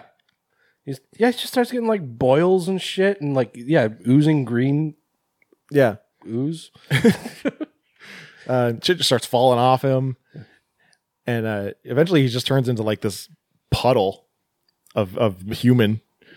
And he's like, you need silver is the only thing that'll work. Use your watch. And the woman like throws his watch. He's like, that's fake.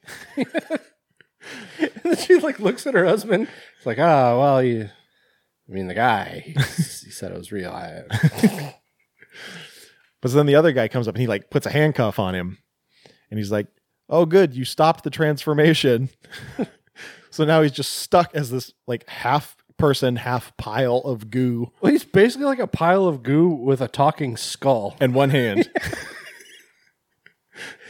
But she was like, why do you have handcuffs? Was that for me? And he's like, oh, yeah, but not the way you were thinking. Like he's like, the other guy is like, are those silver? Like, it's just standard like police issue handcuffs. It's like, are those silver? He's like, what? I like the fancy things. Yeah, and the girl's like, were those for me? And he's like, oh, yes, but not the way you were thinking, because I'm the backwoods slasher. the pile of goo. He's like, he's the backwoods slasher. Right, he puts on a mask, and then the goo pile is just like, he's the backwoods slasher. And then he starts, by the way, through all of this, as the guy's transforming, and, he kills the husband. Sorry, spoiler. But like throughout all this, the women are just getting absolutely splattered with blood and viscera and goo. And so we get this little cat and mouse through the woods. Somebody gets an axe in the dick. Oh man. Oh. This one was so fucking like off the wall. I loved it. It was so good.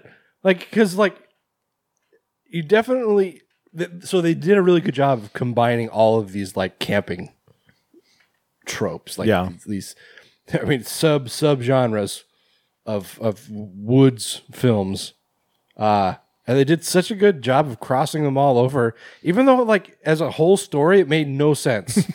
It was just coming at you from all angles, but it worked. It actually really flowed well, and was just super nutty. Like it was. Well, yeah, it was like every time you like got settled into, okay, now we're doing this story, something new would, some new twist would happen, and you're just like, what is happening? Right. But it's disgusting and gross with the goo pile guy, and then you've got all these slasher tropes and stuff, and it's just great. Good stuff. And then our next one, there's a little in between story here, but it's pretty inconsequential. But we go back and we get this story called Mr. Yeah, I mean, it's commenting on kind of the wraparound story that intersplices all these smaller stories. Is that you've constantly got what was that weird customer? I can't remember. Sam. He's in the store and he like just won't leave, and he's just making Han's life a living hell. Yeah, because he wants to prove that he's like this superior employee, and he's the one that Chad should have hired. So he's just making Han's life like a nightmare, just trying to fuck up his day. Anyway. Yeah, and Han's like doing all these like training videos and stuff, and but Chad tells him there's this one door, and he's like, "Whatever you do, don't go in that room." Right. And Sam was like, "You know what they call a Goldie Hawn in the fetish community? It's when you find a man named Han and you pee on him.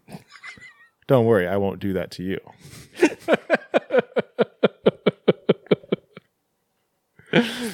But our next story is called Mr., which is an acronym for Men in Serious Turmoil, Establishing Rights. So it's like some MRA bullshit. But we have Noah Segan, our old buddy Noah Segan, who I think also directed this. I don't think that's right, but I don't know for sure. So go ahead. Well, then keep your goddamn mouth shut. Fuck my life. But he's at this bar, and the bartender, I wouldn't say he was flirting with him, because I don't think that's the case, but he was just having this... Oh, you're right. He did direct. Okay. See? Shut your fucking mouth when you're talking to me. Just a fucking idiot. Shut your fucking mouth.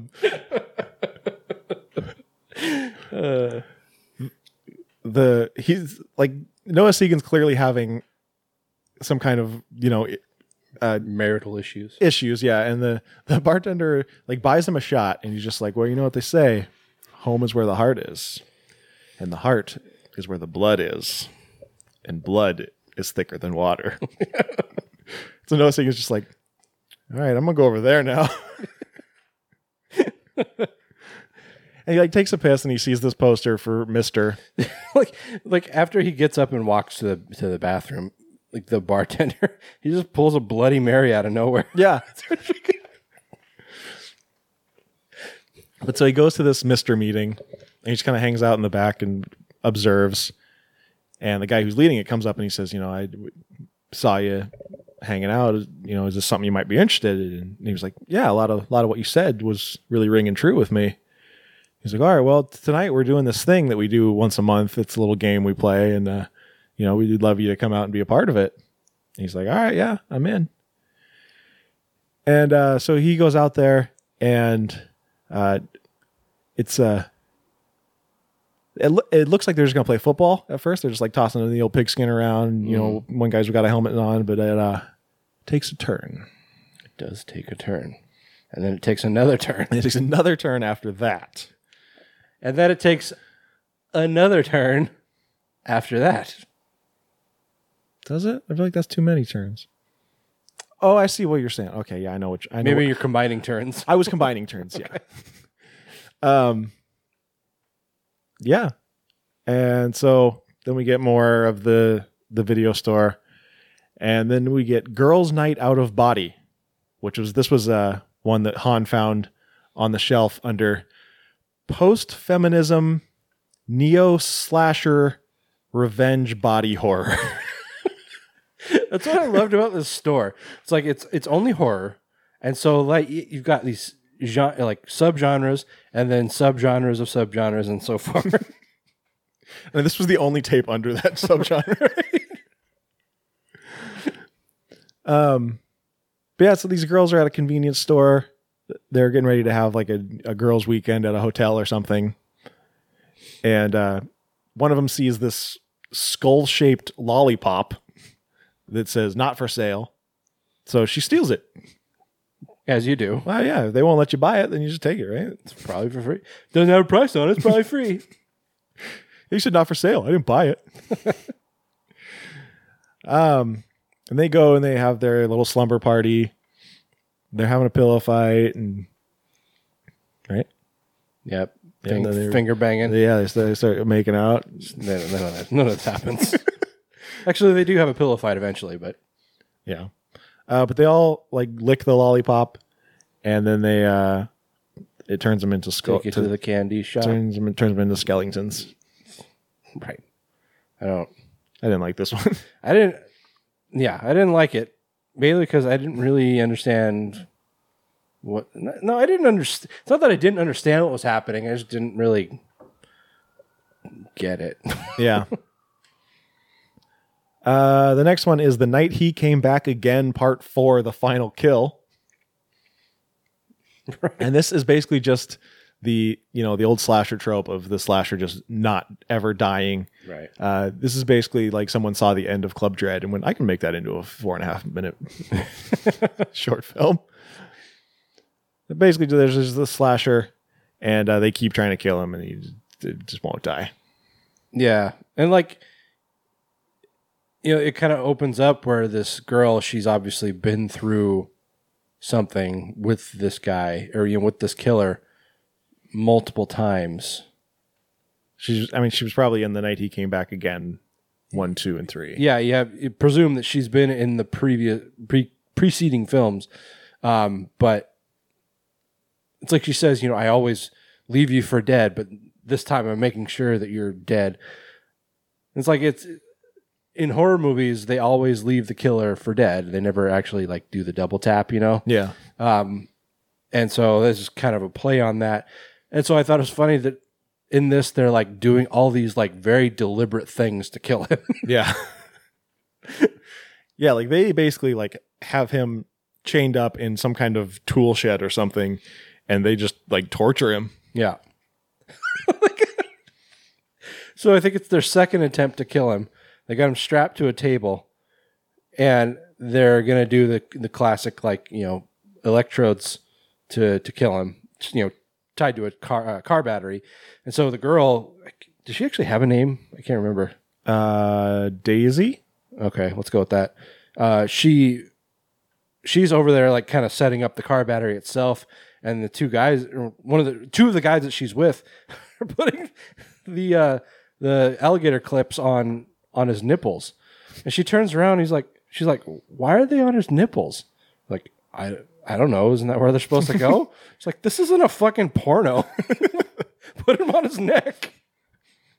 I was like when they jam the fireworks down his throat, and like as Daisy's about to light it, the one guy is like, "Say hello to the founding fathers, asshole," and she just like looks at him like, "I get to do the one-liner." Like, that wasn't even a good one. It was better than hers, which was just "Happy 4th of July, fucker." Right? Like, I didn't even know it was on 4th of July until after that. Yeah. I guess they do confirm it was 4th of July. Yeah. And I mean, they're all wearing like red, white, and blue, but that didn't even click with me. I'm a fucking idiot. And then the last one is called So Much to Do, which I don't really understand the title of that, but. Is that the last one? Yeah. Okay. But I mean, then there's the end at the video store that actually is longer than. Yeah. But this one, this woman who hates spoilers gets possessed by this guy who then tries to watch her TV, and she gets mad and they fight over her body. Right. That's pretty much it. Wasn't very good. No, I didn't care for this one. This was that one was directed and I think written by Baron Vaughn, who's a comedian. If you watch Grace and Frankie, he's on Grace and Frankie. Sure, yeah.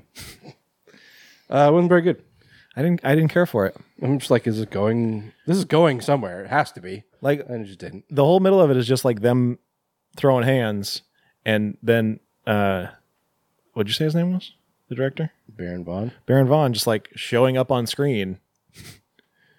Yeah, like he was a character. He was a character in a show that she wanted to watch or something. Yeah. Anyway, and then we go back to the video store, and I don't want to give anything away, obviously, but we find out what's in the room that you're not supposed to go in, and then they end up actually going into this secret bunker underneath the video store, and you find out that they're like training slashers. Was that what's happening? Yeah. Oh, okay. So what I took from it was that they were researching horror tropes, like things like it's kind of one and the same, I guess. But they had this killer. What was his name? Something Lake Impaler, Devil's Lake Impaler, played by one Gold Dust. Yeah, played by Dustin Rhodes, which I didn't realize until they showed him without the mask. Yeah, me too. Like I was looking at him, like that kind of looks like Dusty Rhodes, but he's dead. Like, wait, is that Gold Dust? Yes, and it was Gold Dust. Yeah. Well, it's not anymore. Now he's just Dustin Rhodes. But, right. But you never forget the name of Gold Dust. Yeah, the whole thing. Like the gimmick. Yeah. Like the thing he did. Is he retired or is he in A&W? He's AEW now? Yeah, he's in A&W. Loves that root beer. He's just making root beer now. He's retired to make root beer. Root beer floats. That's his specialty. Yes, he is in AEW. Okay. I wasn't sure if he was retired. No, he's part of the Natural Nightmares tag team. Got it. I guess those Runnels, they don't really die or retire, do they? No, they just run themselves Rhodes. Which one's a professional name? Which one's a real name? I forget. Rhodes is the real name, or the gimmick name. Runnels is their real name. Okay. Although Cody legally changed his last name to Rhodes Runnels. Rhodes, like hyphenated? I don't think it's hyphenated. I think it's just doubled. Wow. Okay. He did it so he could get the trademark. Fair enough. But he still can't. WWE's still fighting him on it. We do get a cameo from Joe Bob himself, as himself. Right? That was awesome. I love how he's like, "What's your name?" And he's like, "Chad." All right, listen here, Brad. And he just calls him Brad the whole time. It's like he just said it. You already forgot, or I just don't care that much. And he's like, so. I mean, he Joe Bob in his old age, his character has become just like this old curmudgeon. Like, I mean, you watch The Last Drive-In, and he's just like, I mean, he's still like the same horror-loving, fun Joe Bob, but he's got that old man edge to him now. Yeah. And he really kind of plays on that in this, fictional version of himself. And Chad also keeps like calling him Dad. Yeah, because that's like an underlying thing is that Chad doesn't know his father. And it's like his mom told him to never seek him out or anything or something like that. Yeah. Yeah. Anyway. We also get Chase Williamson popping up in this little story. Oh, yeah. And he just plays this. He plays a guy named. No, he doesn't play a guy named Chad. There's already other Chad. But he just plays this like total airheaded like dude. Pete or something? It's it is Pete. Well done. Thank you. You actually remembered something. That's new for me. I'm growing as a person. Yeah.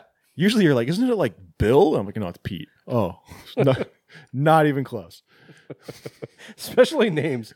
Names like confound me. I can't remember names to save my life. Yeah. You'd be like, isn't it like Orenthal? I'm like, no, it's Steve. Nobody has been named Orenthal since 1996.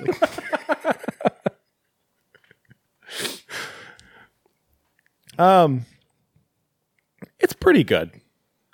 I liked it. Like, almost.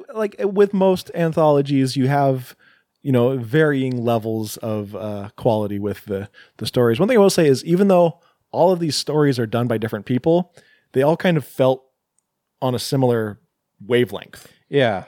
Yeah. Similar to like, thinking like All Hallows Eve, the first one. Even though they were all directed by different people. Wait, right? Is that right? Yeah. Because Damien directed the wraparound with art. Mm-hmm. Okay. Anyway, but like that, where it all flowed very well, it all seemed like it was a cohesive piece that, like, you would almost believe that they were all done by the same people, right? And actually, I didn't know until almost the end of the movie when I got curious and started looking up who directed this.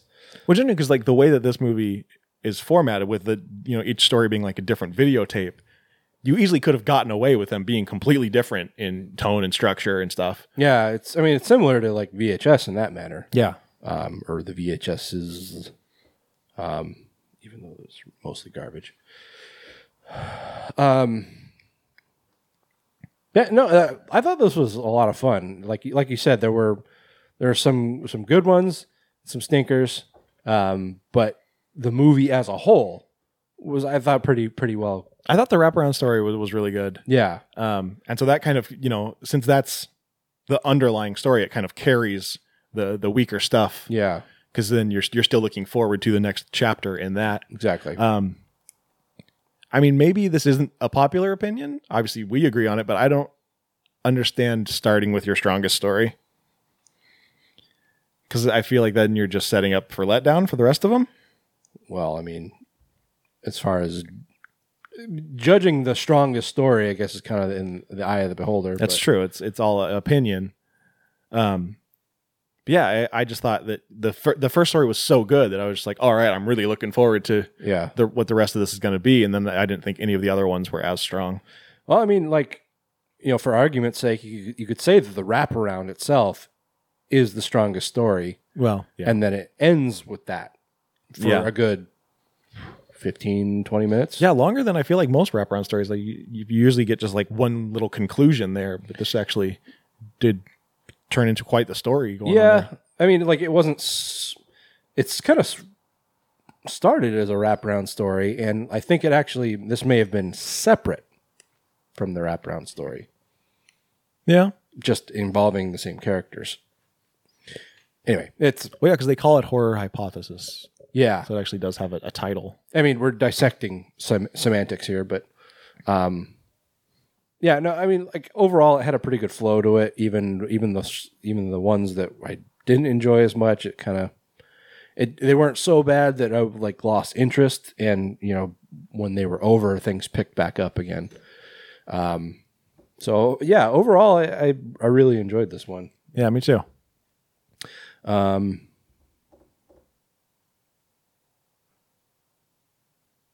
Yeah, I give it an 8. I'm gonna go 7. All right, 8 is too strong. I enjoyed most of the movie except for 2 stories. So I just take a point off for each of the stories that didn't really do it for me. All right, that's fair. Okay, so that, like we said, that's on Shudder. So you don't have to, if you don't have Shudder, you have to rent it. If you do have Shudder, you don't have to pay anything for it. It's already there. I mean, you got to pay the $6 a month that you pay for Shudder. But, yeah, but we've been over that. But then, I mean, you get so many things. Why? We shill so much for Shudder, and they don't sponsor us. Never mind. I don't want to throw Shudder under the bus on here. Okay. Because you don't want to throw away the chance that they might sponsor us in the future. Okay. Next up, we've got the 2020 film just came out in last month at this point. So a few weeks ago, The Wolf of Snow Hollow.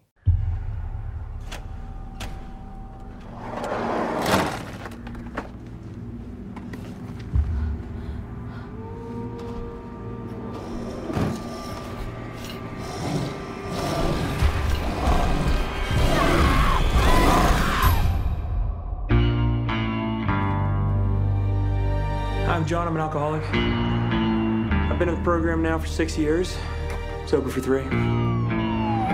This is scary. It's new. I never saw a body like that. There's gonna be a lot of late nights and overtime because of the brutal murder that happened in town, and I didn't want to set up expectations that I can't keep. Our expectations of you are very low. Spans of the bites are gigantic, same as the distance of the paw prints. It's a wolf. Or maybe it's a werewolf. No, let me just make this perfectly clear. There is no such thing as werewolves. Our killer is a guy, and I'm gonna find him, and I'm gonna kill... And we're gonna bring him to justice. We have every reason to believe that this monster will show up again tonight. I won't ask you to pray with me, because of the goddamn lawyers.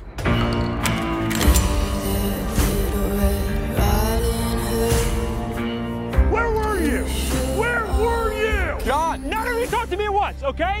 They're saying it's a wolf. No, it's a man. When do I get to be right about something? Do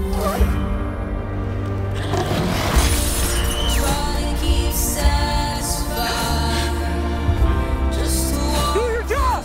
Do your job! I am begging you!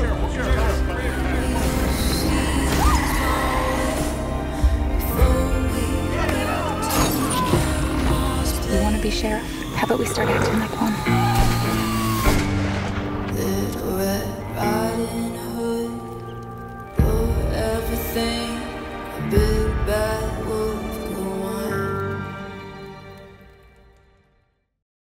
Okay, The Wolf of Snow Hollow. Like we said earlier, this was like, it was out, you could buy it for like $15. It was also in theaters at the same time. That's right. So, I mean, it must have been one of those really, home releases or something.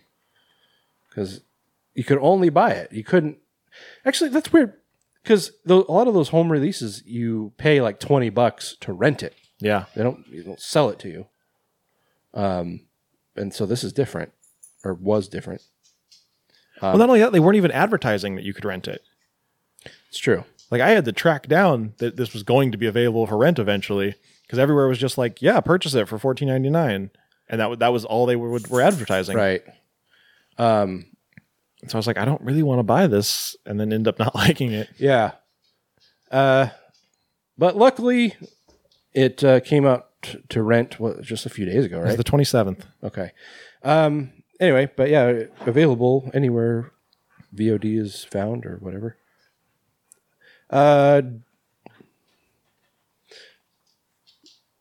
It's lost my train of thought. directed by Jim Cummings, written by Jim Cummings, and starring Jim Cummings. Yes. That is usually a bad thing. Yes. But anyway, so this movie centers on Jim Cummings. Jim Cummings, who stars as Sheriff Deputy John Marshall in the small town of Snow Hollow, like the title. Yeah. You got it. Snow Hollow, Utah. It's the titular Snow Hollow. Yes, in Utah, it's a small ski town. It doesn't have much industry or, what's the word? Infrastructure. It's just kind of a sleepy little town that also happens to be a hot spot for tourism. People coming to ski the mountain. Renters. Renters, yeah. There's a lot of rental property. Yeah. Rental properties. Renter property. It's like Monopoly for renters. Yeah. Renteropoly. Terrible game. Nobody wants to play that. I'm so good at it. Millennials are great at it. In that they don't die while they're doing it. Or, end up living on the street or starving. It's like you land on Boardwalk, and it's like, oh, you land on Boardwalk, pay your rent. Instead of someone paying you, like you have to pay. Right. It's like, but my job only pays me $16 an hour. Okay, anyway, yeah, so Jim Cummings stars as John Marshall, who is the sheriff deputy in Snow Hollow, a very small sheriff department, headed up by his father, Sheriff Hadley. I didn't realize they had two different last names. I kept trying to find out the dad's name because he definitely is his father. Yeah, I mean, he calls him Dad, so. But he's always wearing a coat, so you never see his name badge. It's true. And he never wears, did you notice his coat didn't have a badge on it? I don't think he had a badge on his shirt either. It's kind of like They Reach, where we were we were playing sheriff's deputies in the small sheriff department, and we were sharing jackets, and I think we shared shirts, and we definitely shared badges. Shared underwear. We shared everything. Everything. It's a very intimate sheriff's department. Shared beds. Anyway, so yeah, his father, played by the late Robert Forster, R.I.P. One Love. And you've got a cast of people in here, and at least for me, only two of them were actually recognizable, like Robert Forster and Ricky Lindstrom. Yep. From she's an actress, but she's also from Garfunkel and Oates. Garfunkel and Oates, yeah. With Gooch. With the Gooch. I was thinking about that while I was watching this. I was like, it's so funny that she will go and do these serious roles like this. Yeah. But you never see Kate McCucci doing serious roles. She's always just that weird, bubbly. She was in this one role, and I can't remember what it was. The only thing that stuck out in my head that struck me as odd was that she was doing this very graphic lesbian scene. Oh. Yeah. Showed her boobies and everything. It was awkward seeing the Gooch's boobies. Yeah. Anyway. Doesn't she also play what's the girl duck on DuckTales? Penny? Webby. Webby. Yes, she does. Yeah. Anyway. Okay, so yeah, small sheriff's department. There's 6 deputies, something like that? Something like that, yeah. And there's 2 or 3 that just kind of are in the background. Yeah, I mean, there are some people that just don't even get involved in this center story. Anyway, so they're in this small little ski town in the midst of winter. It's probably mid-December, early December, somewhere in there. Just because Christmas comes later in the movie. Comes into play, yeah. The whole timeline of the movie is a little hard to kind of figure out. Yeah. It definitely takes place in winter and ends... It's definitely modern day. because his daughter has a cell phone. Yeah, there are cell phones, so we know for a fact that it is present day. Right. I guess it ends on New Year's Eve. It does. So, yeah. In the month of December. Anyway, John is he's a sheriff deputy. He's the son of the sheriff. He has this very high stress job. He's also divorced, in a bitter divorce with his wife, and they also have a teenage daughter. So he's also seems to have a very bad anger problem, and he's also a drunk. So I think the movie actually opens up with him in a meeting of one sort or another.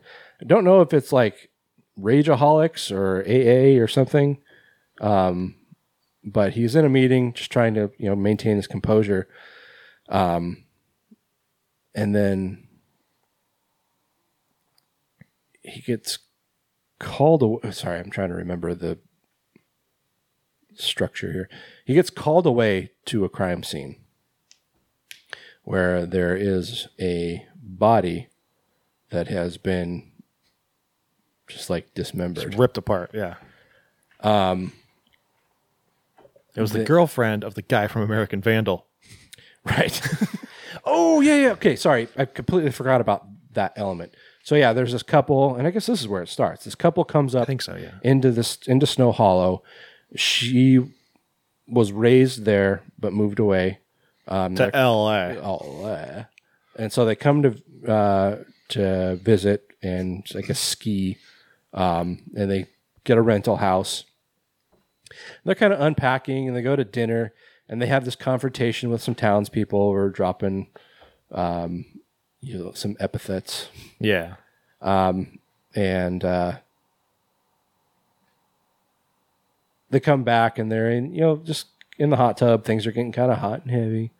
And we see him set out a ring. So he's there to propose.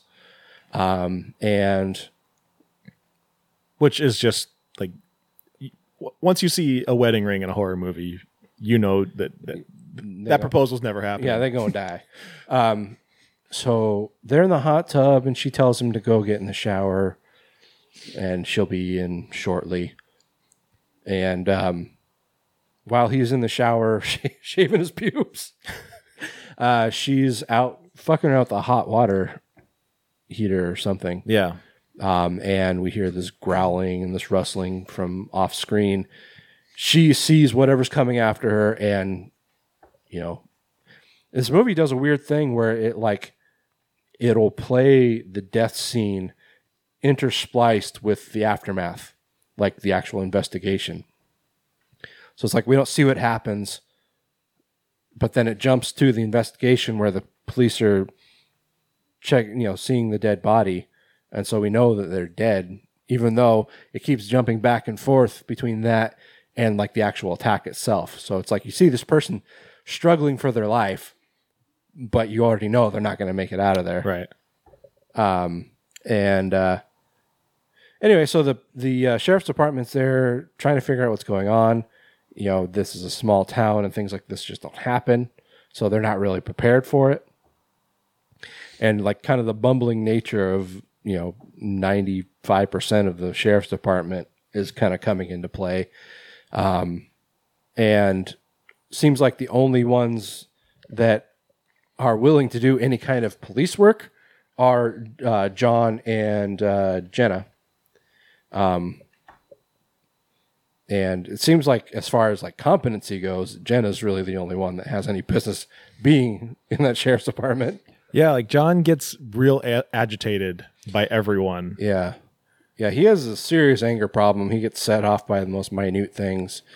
And like I said before, he's dealing with his ex-wife who's giving him grief about not giving enough, paying enough attention to his teenage daughter, who just got, at 17 years old, was just accepted into college on a gymnastics scholarship. So she's trying to get him to contribute in making this life change. And he's just like, you know what? I've got a lot on my fucking plate, that kind of thing. Yeah. Or like when the guy he's trying to get DNA off the phone booth. And he's just like, I'm not getting anything here. And he's like, well, just do your fucking job. Right. And also kind of an underlying thing is his dad, the sheriff. He's very, very old and not doing particularly well. The only ones that are really aware of that are John and Jenna. Yeah, I mean, Jim's dad just refuses to retire. He should have, and he's clearly got some health issues, but he just refuses to hang it up. John's dad. John's dad. What did I say? Jim. I keep saying fucking Jim. John.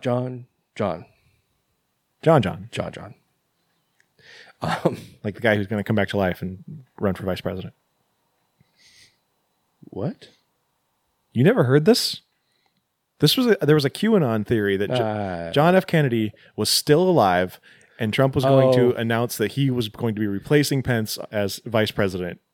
Yeah, that would have been real funny with Trump replacing Pence with a dead Democrat. Right? Anyway. Okay, so they're trying to investigate this murder. Like I said, this body's been dismembered. They find that her genitals are nowhere to be found. All of her other body parts are accounted for, except for her genitals specifically. They're trying to figure out what's going on, and John. I like how John was like, maybe he made a fleshlight out of it. He's like trying to kind of work the case, find some rationale behind it. And all of his other deputies are just these bumbling assholes. Just like, oh, it's probably just a hunter. Probably just some kind of fucked up hunter who likes to cut people up. Or an animal. Yeah. And some think it's an animal. And so we have the medical examiners, who are not even there. They're the county examiners who are, however many towns away, doing this remotely via phone call and email, saying, oh yeah, those are animal bites. And, another victim comes later who she's attacked after leaving work at the ski slope.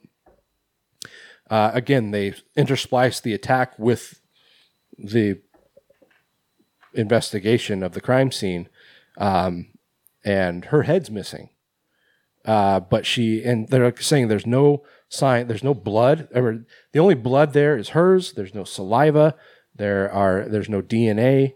There's no, fingerprints.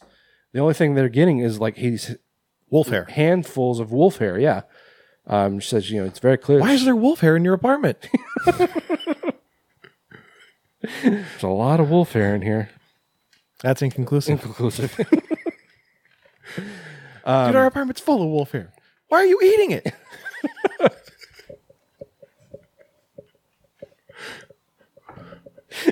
Why is there wolf hair in an apartment in the middle of Philadelphia? And that guy, the science bitch, was the stoner from Cabin in the Woods. Oh yeah, Franny. Franny. See, we brought it back. Fran Krantz. Fran Drescher. No, not him. Him? Okay, I need to get through this. So these murders are they're really ramping up. More of them are happening, and John is just, hey, I got it. He is more and more confounded by this because he's insistent, even though all the evidence is telling him to the contrary, that this is a man. Meanwhile, the rest of the town and the rest of the sheriff's department is saying, well, this sounds like a werewolf if I ever seen one. And so he was just like, the town gets a hold of it and they just start running with the Snow Hollow Wolf Man. Yeah. And, and where that sets off is that while they're investigating a crime scene, one of his deputies is on the phone with the medical examiner. And as this news van pulls up, he's out, or he yells, "The examiner's saying it's a wolf." And it's a funny little scene because he's just like staring at him, and he turns around in the news van, and you can see like the window of the news van slowly going up. And he's just like, "Let's take a walk." And then he punches him in the face. And then fires him. That's another thing. He's on this fire trip because he's like kind of next in line to be sheriff. His dad's a sheriff. I think he's probably like the ranking officer. So it's assumed that once his dad finally retires, he's going to take up the post. Right. So he's kind of knowing that his dad's not well. He's telling the rest of the crew, don't go to the sheriff, go to me. Everything goes through me, then the sheriff, then the state police or something like that, or the whatever, or council or something, somebody. It's city. Anyway, so these attacks start happening all over town, and they're not really getting any closer to figuring out what's going on because everything they're finding is pointing towards a wolf. And we are actually seeing this wolf committing these attacks. And it's probably one of, like, you don't get like a full-on clear view of like the face. It's always kind of shrouded in shadow. But as far as like the creature design goes, and it's all CGI for like the full body shots. Close up, it's more practical, but it's actually a pretty cool design. Mm-hmm. It reminded me a lot of like Underworld, where it's just kind of like basically an anthropomorphic dog or a wolf. It just looks like a big fucking wolf standing on its hind legs. Yeah, and he's super tall. Yeah, they're going all over town trying to figure out this. These murders, and the town is starting to breathe down his neck because everybody's telling him that this is like a crime that a child could solve, even though there are like really no clues telling him who the hell it could be. But they're investigating all their leads they possibly can. Like everyone in town, every time they see any of the sheriffs, they're just like, "No luck in catching them killers then." Yeah. He's starting to get frustrated. And this movie does a really good job of making you feel his frustration. Yeah. John, I mean. He starts hitting the bottle again. Yeah, he starts getting drunk and just... Like all the time. Yeah, like blackout drunk. Like he gets to a depth of his alcoholism where he's drinking mouthwash because he's out of beer. That was something I thought was funny, is that like when he first relapses, he sneaks into his hidden stash and pulls out like 3 cans of beer on a ring. And I'm like, I feel like a drunk is going to stash something other than beer. I mean, maybe it kind of depends on the person, I guess. But I mean, I can tell you that. Also, warm beer. Wow. But it was Heisler. It's like the sitcom beer. Oh yeah, oh yeah, like New Girl, Good Place, The League, and Burn Notice all used Heisler. Heisler and Let's chips. I mean, I can tell you as somebody who's had problems with, smoking, just as an addiction, it starts out small. You're just like, I'll just have one. And you're like, well, that one sounds like another. And then it kind of snowballs from there. I don't know. I mean, I don't want to judge anything. It just, stashing beer seems like something I don't hear about a lot. Wow. I mean, I'll say alcoholic. Every alcoholic has their vice. Yeah. But I mean, he wasn't, he was drinking everything. Yeah. He was drinking Irish coffee first thing in the morning. Your car's parked in the middle of the road. Is it? Which we're laughing, but it's really not funny. His alcoholism, sometimes that's played for laughs, but this time, even though this is got comedic elements to it, that part is definitely not played to be funny. Right. Like it's a very dark part of him that he's like failing at controlling. I mean, aside from being, you see, like failing at his job, failing at being a father, failing at being sober.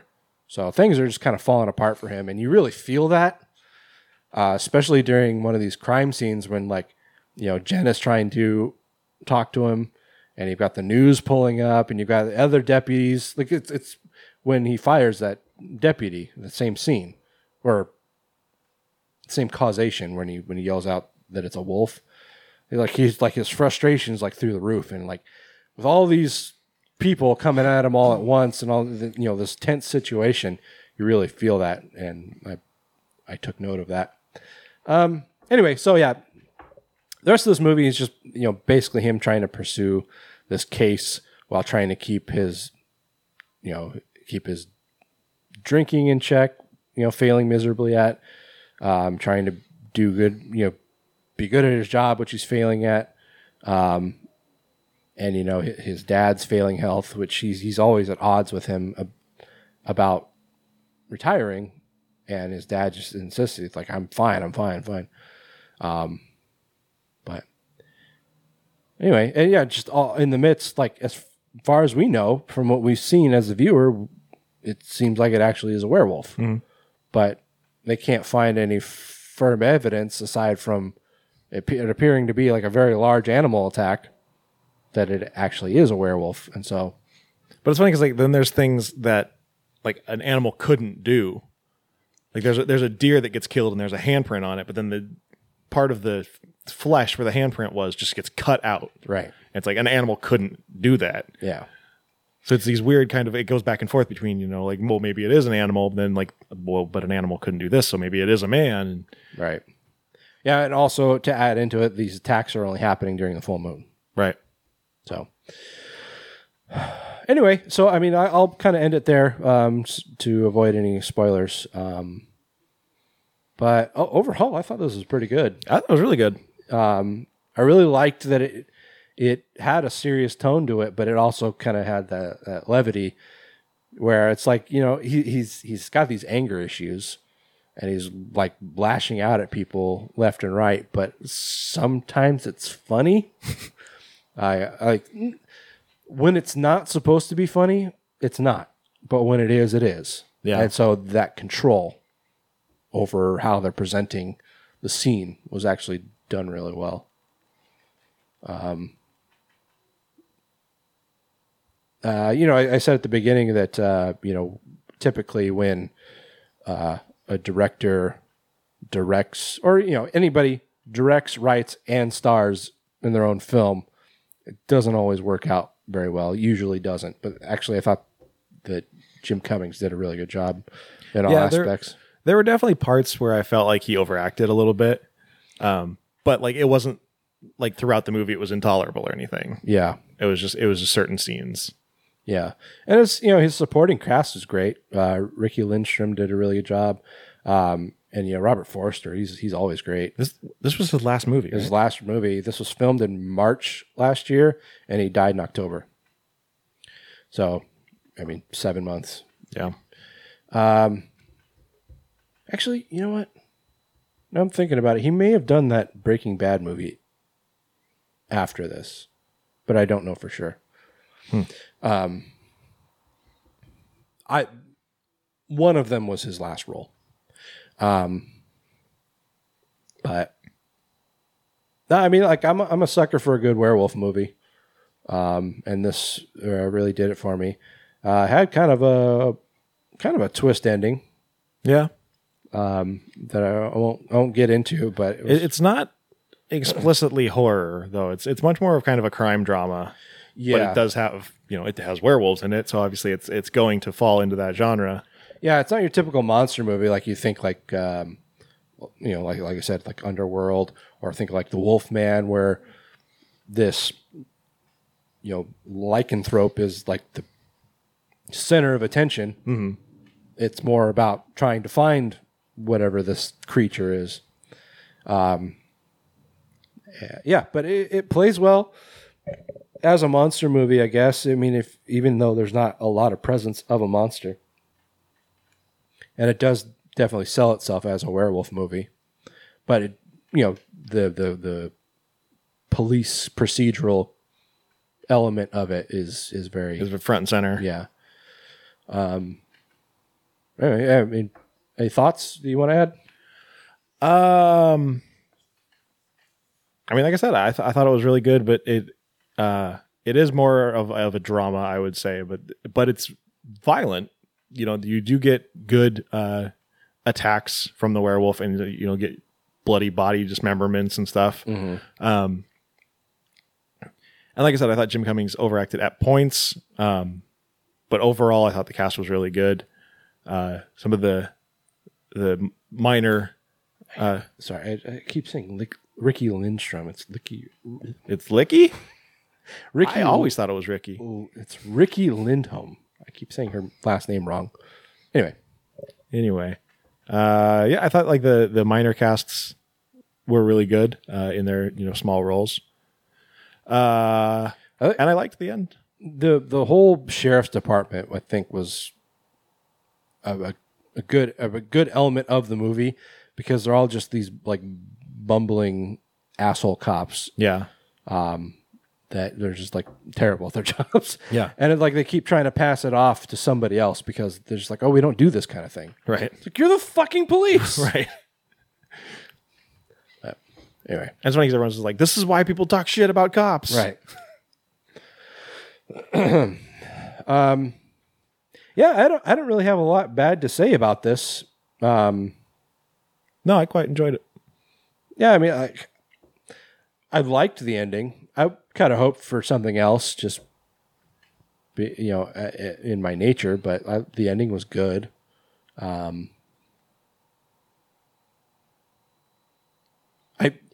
thing that really threw me off, and especially because I knew I was going to have to be talking about this, it was in introducing so many characters in such a short amount of time. And it's like, at the time, I didn't know who I was going to have to remember. Yeah. I mean, having seen it now and watched the entire thing, I realized it wasn't all that crucial to remember all these people, but it's like, okay, I got to keep track of this person and this person and this person. I don't know exactly what their relationships are.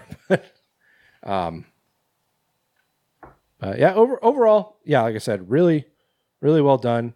I'm impressed that Jim Cummings managed to carry all three roles in the film well. The rest of the cast did really well. And it was a solid story. Yep. I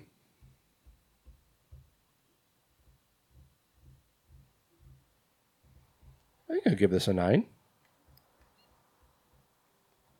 Yeah, I think so. I really don't have any complaints. Yeah.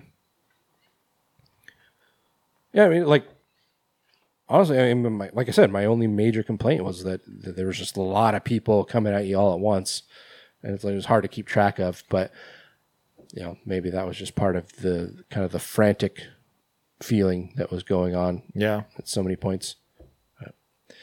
Yeah, so I mean, this is available on VOD. I think everywhere. I got it on Google Play. I got it on Amazon, so presumably everywhere. I think most people will probably get it from one of those two places. Yeah. Anyway, that's it. That's the end of the show. Bye. Goodbye. But no, so yeah, that's episode 167 for you. And it's been a hell of a time. Yep. Yeah. Good to be back in our normal swing of things. And see you again in a couple weeks. That's the nice thing about getting back to our regular schedule. No more weekly episodes. Yeah. And that was especially taxing back, first couple of years of Octoberama, where we were recording every week. Mm-hmm. We kind of managed to where we're just recording 2 shows at a time, but that's still a lot of extra work when we're recording, and then also when editing, because I'm still editing. Well, and having to watch 4 movies. That was the time-consuming part. And it's like you can space it out, but you still have to remember what you watched. Right, exactly. All right, so we're going to be back in a couple of weeks with a brand spanking new episode for you. Taylor, what are we going to be watching? We're going back to Shudder. We're going to be watching 2 Shudder movies, Scare Me and Spiral. Yep. Not the Chris Rock one. That's not out yet. Or the Adam Green one. Yeah. And we talked about how there's like a weird amount of horror movies called Spiral. Yeah, and I honestly didn't even realize it until you brought it up. But no, this is the one on Shudder. I believe the only one on Shudder. I think so. I don't know. The Adam Green one may have been on there at some point. I don't know if it still is, but I don't know. The new one, the Shudder exclusive. Yeah. Okay. So until then, where can people find us, Taylor? They can find us at greatplotpodcast.com. Wherever you listen to your podcasts, rate, review, and subscribe. Follow us on Facebook, Instagram, and YouTube as Grave Plot Podcast, or on Twitter as Grave_plot. And of course, check out patreon.com/GravePlotPodcast for some exclusive content, and GravePlotFilmFest.com for all your Film Fest needs and wants and desires and hopes and dreams. That will be all madly dashed to pieces. Is that it? I feel like I'm forgetting something, but it sounds like it. I don't know. I usually just let you. I put it on autopilot while you're talking. I feel like I'm forgetting something, but I really don't know what it could be. Well, you can listen to one of our old episodes just to make sure. If you hear our old episodes and you notice something that Taylor missed, just check that thing out. Yep. So there you go. Don't tell me about it. I don't care. Just go look at whatever it is. Don't be an asshole about it. Just don't be like, "Hey, here's the thing you forgot." I'll be like, "Okay, cool. Go look at it." I don't care. You know who's going to do that? Max? I was going to say Kevin, but or either of them. Yeah, Kevin will. Dicks. All right, guys. He'll be like, "I know what it was." I'm like, I don't care. That's what he won't even tell me. He'll be like, "I know what it was." I'll be like, "I don't care." I know what it is too. You're an asshole. That's what it is. That's what it is. I was going to say, go to GreatPlotFilmFest.com, and also Kevin is an asshole. Okay, guys. So we'll be back. They Reach. That's what it was. Check out theyreach.com. Buy a DVD or a Blu-ray or rent it on VOD and check us out in a movie. And they probably wouldn't have gotten that from an old episode. That's true. They wouldn't have. It's a good thing you remembered. But Kevin is still an asshole. Right. That truth still holds true. That's redundant. That's redundant. You're redundant. Nailed it. Got him. Okay, guys. So we'll catch up with you next time. Until then, I'm Skeletoni. I'm Taylor of Terror. This has been the Grave Plot Podcast, where we're all a little dead inside. Hey there, Little Red Riding Hood. You sure are looking good. You're everything a big bad wolf could want. Listen to me, Little Red Riding Hood. I don't think little big girls should go walking in these spooky old woods alone. Oh, what big eyes you have, the kind of eyes that drive wolves mad. So just to see that you don't get chased, I think I ought to walk with you for a ways. What full lips you have, they're sure to lure someone bad. So until you get to Grandma's place, I think you ought to walk with me and be safe. I'm gonna keep my sheet suit on till I'm sure that you've been shown that I can be trusted walking with you alone. Oh, Little Red Riding Hood, I'd like to hold you if I could, but you might think I'm a big bad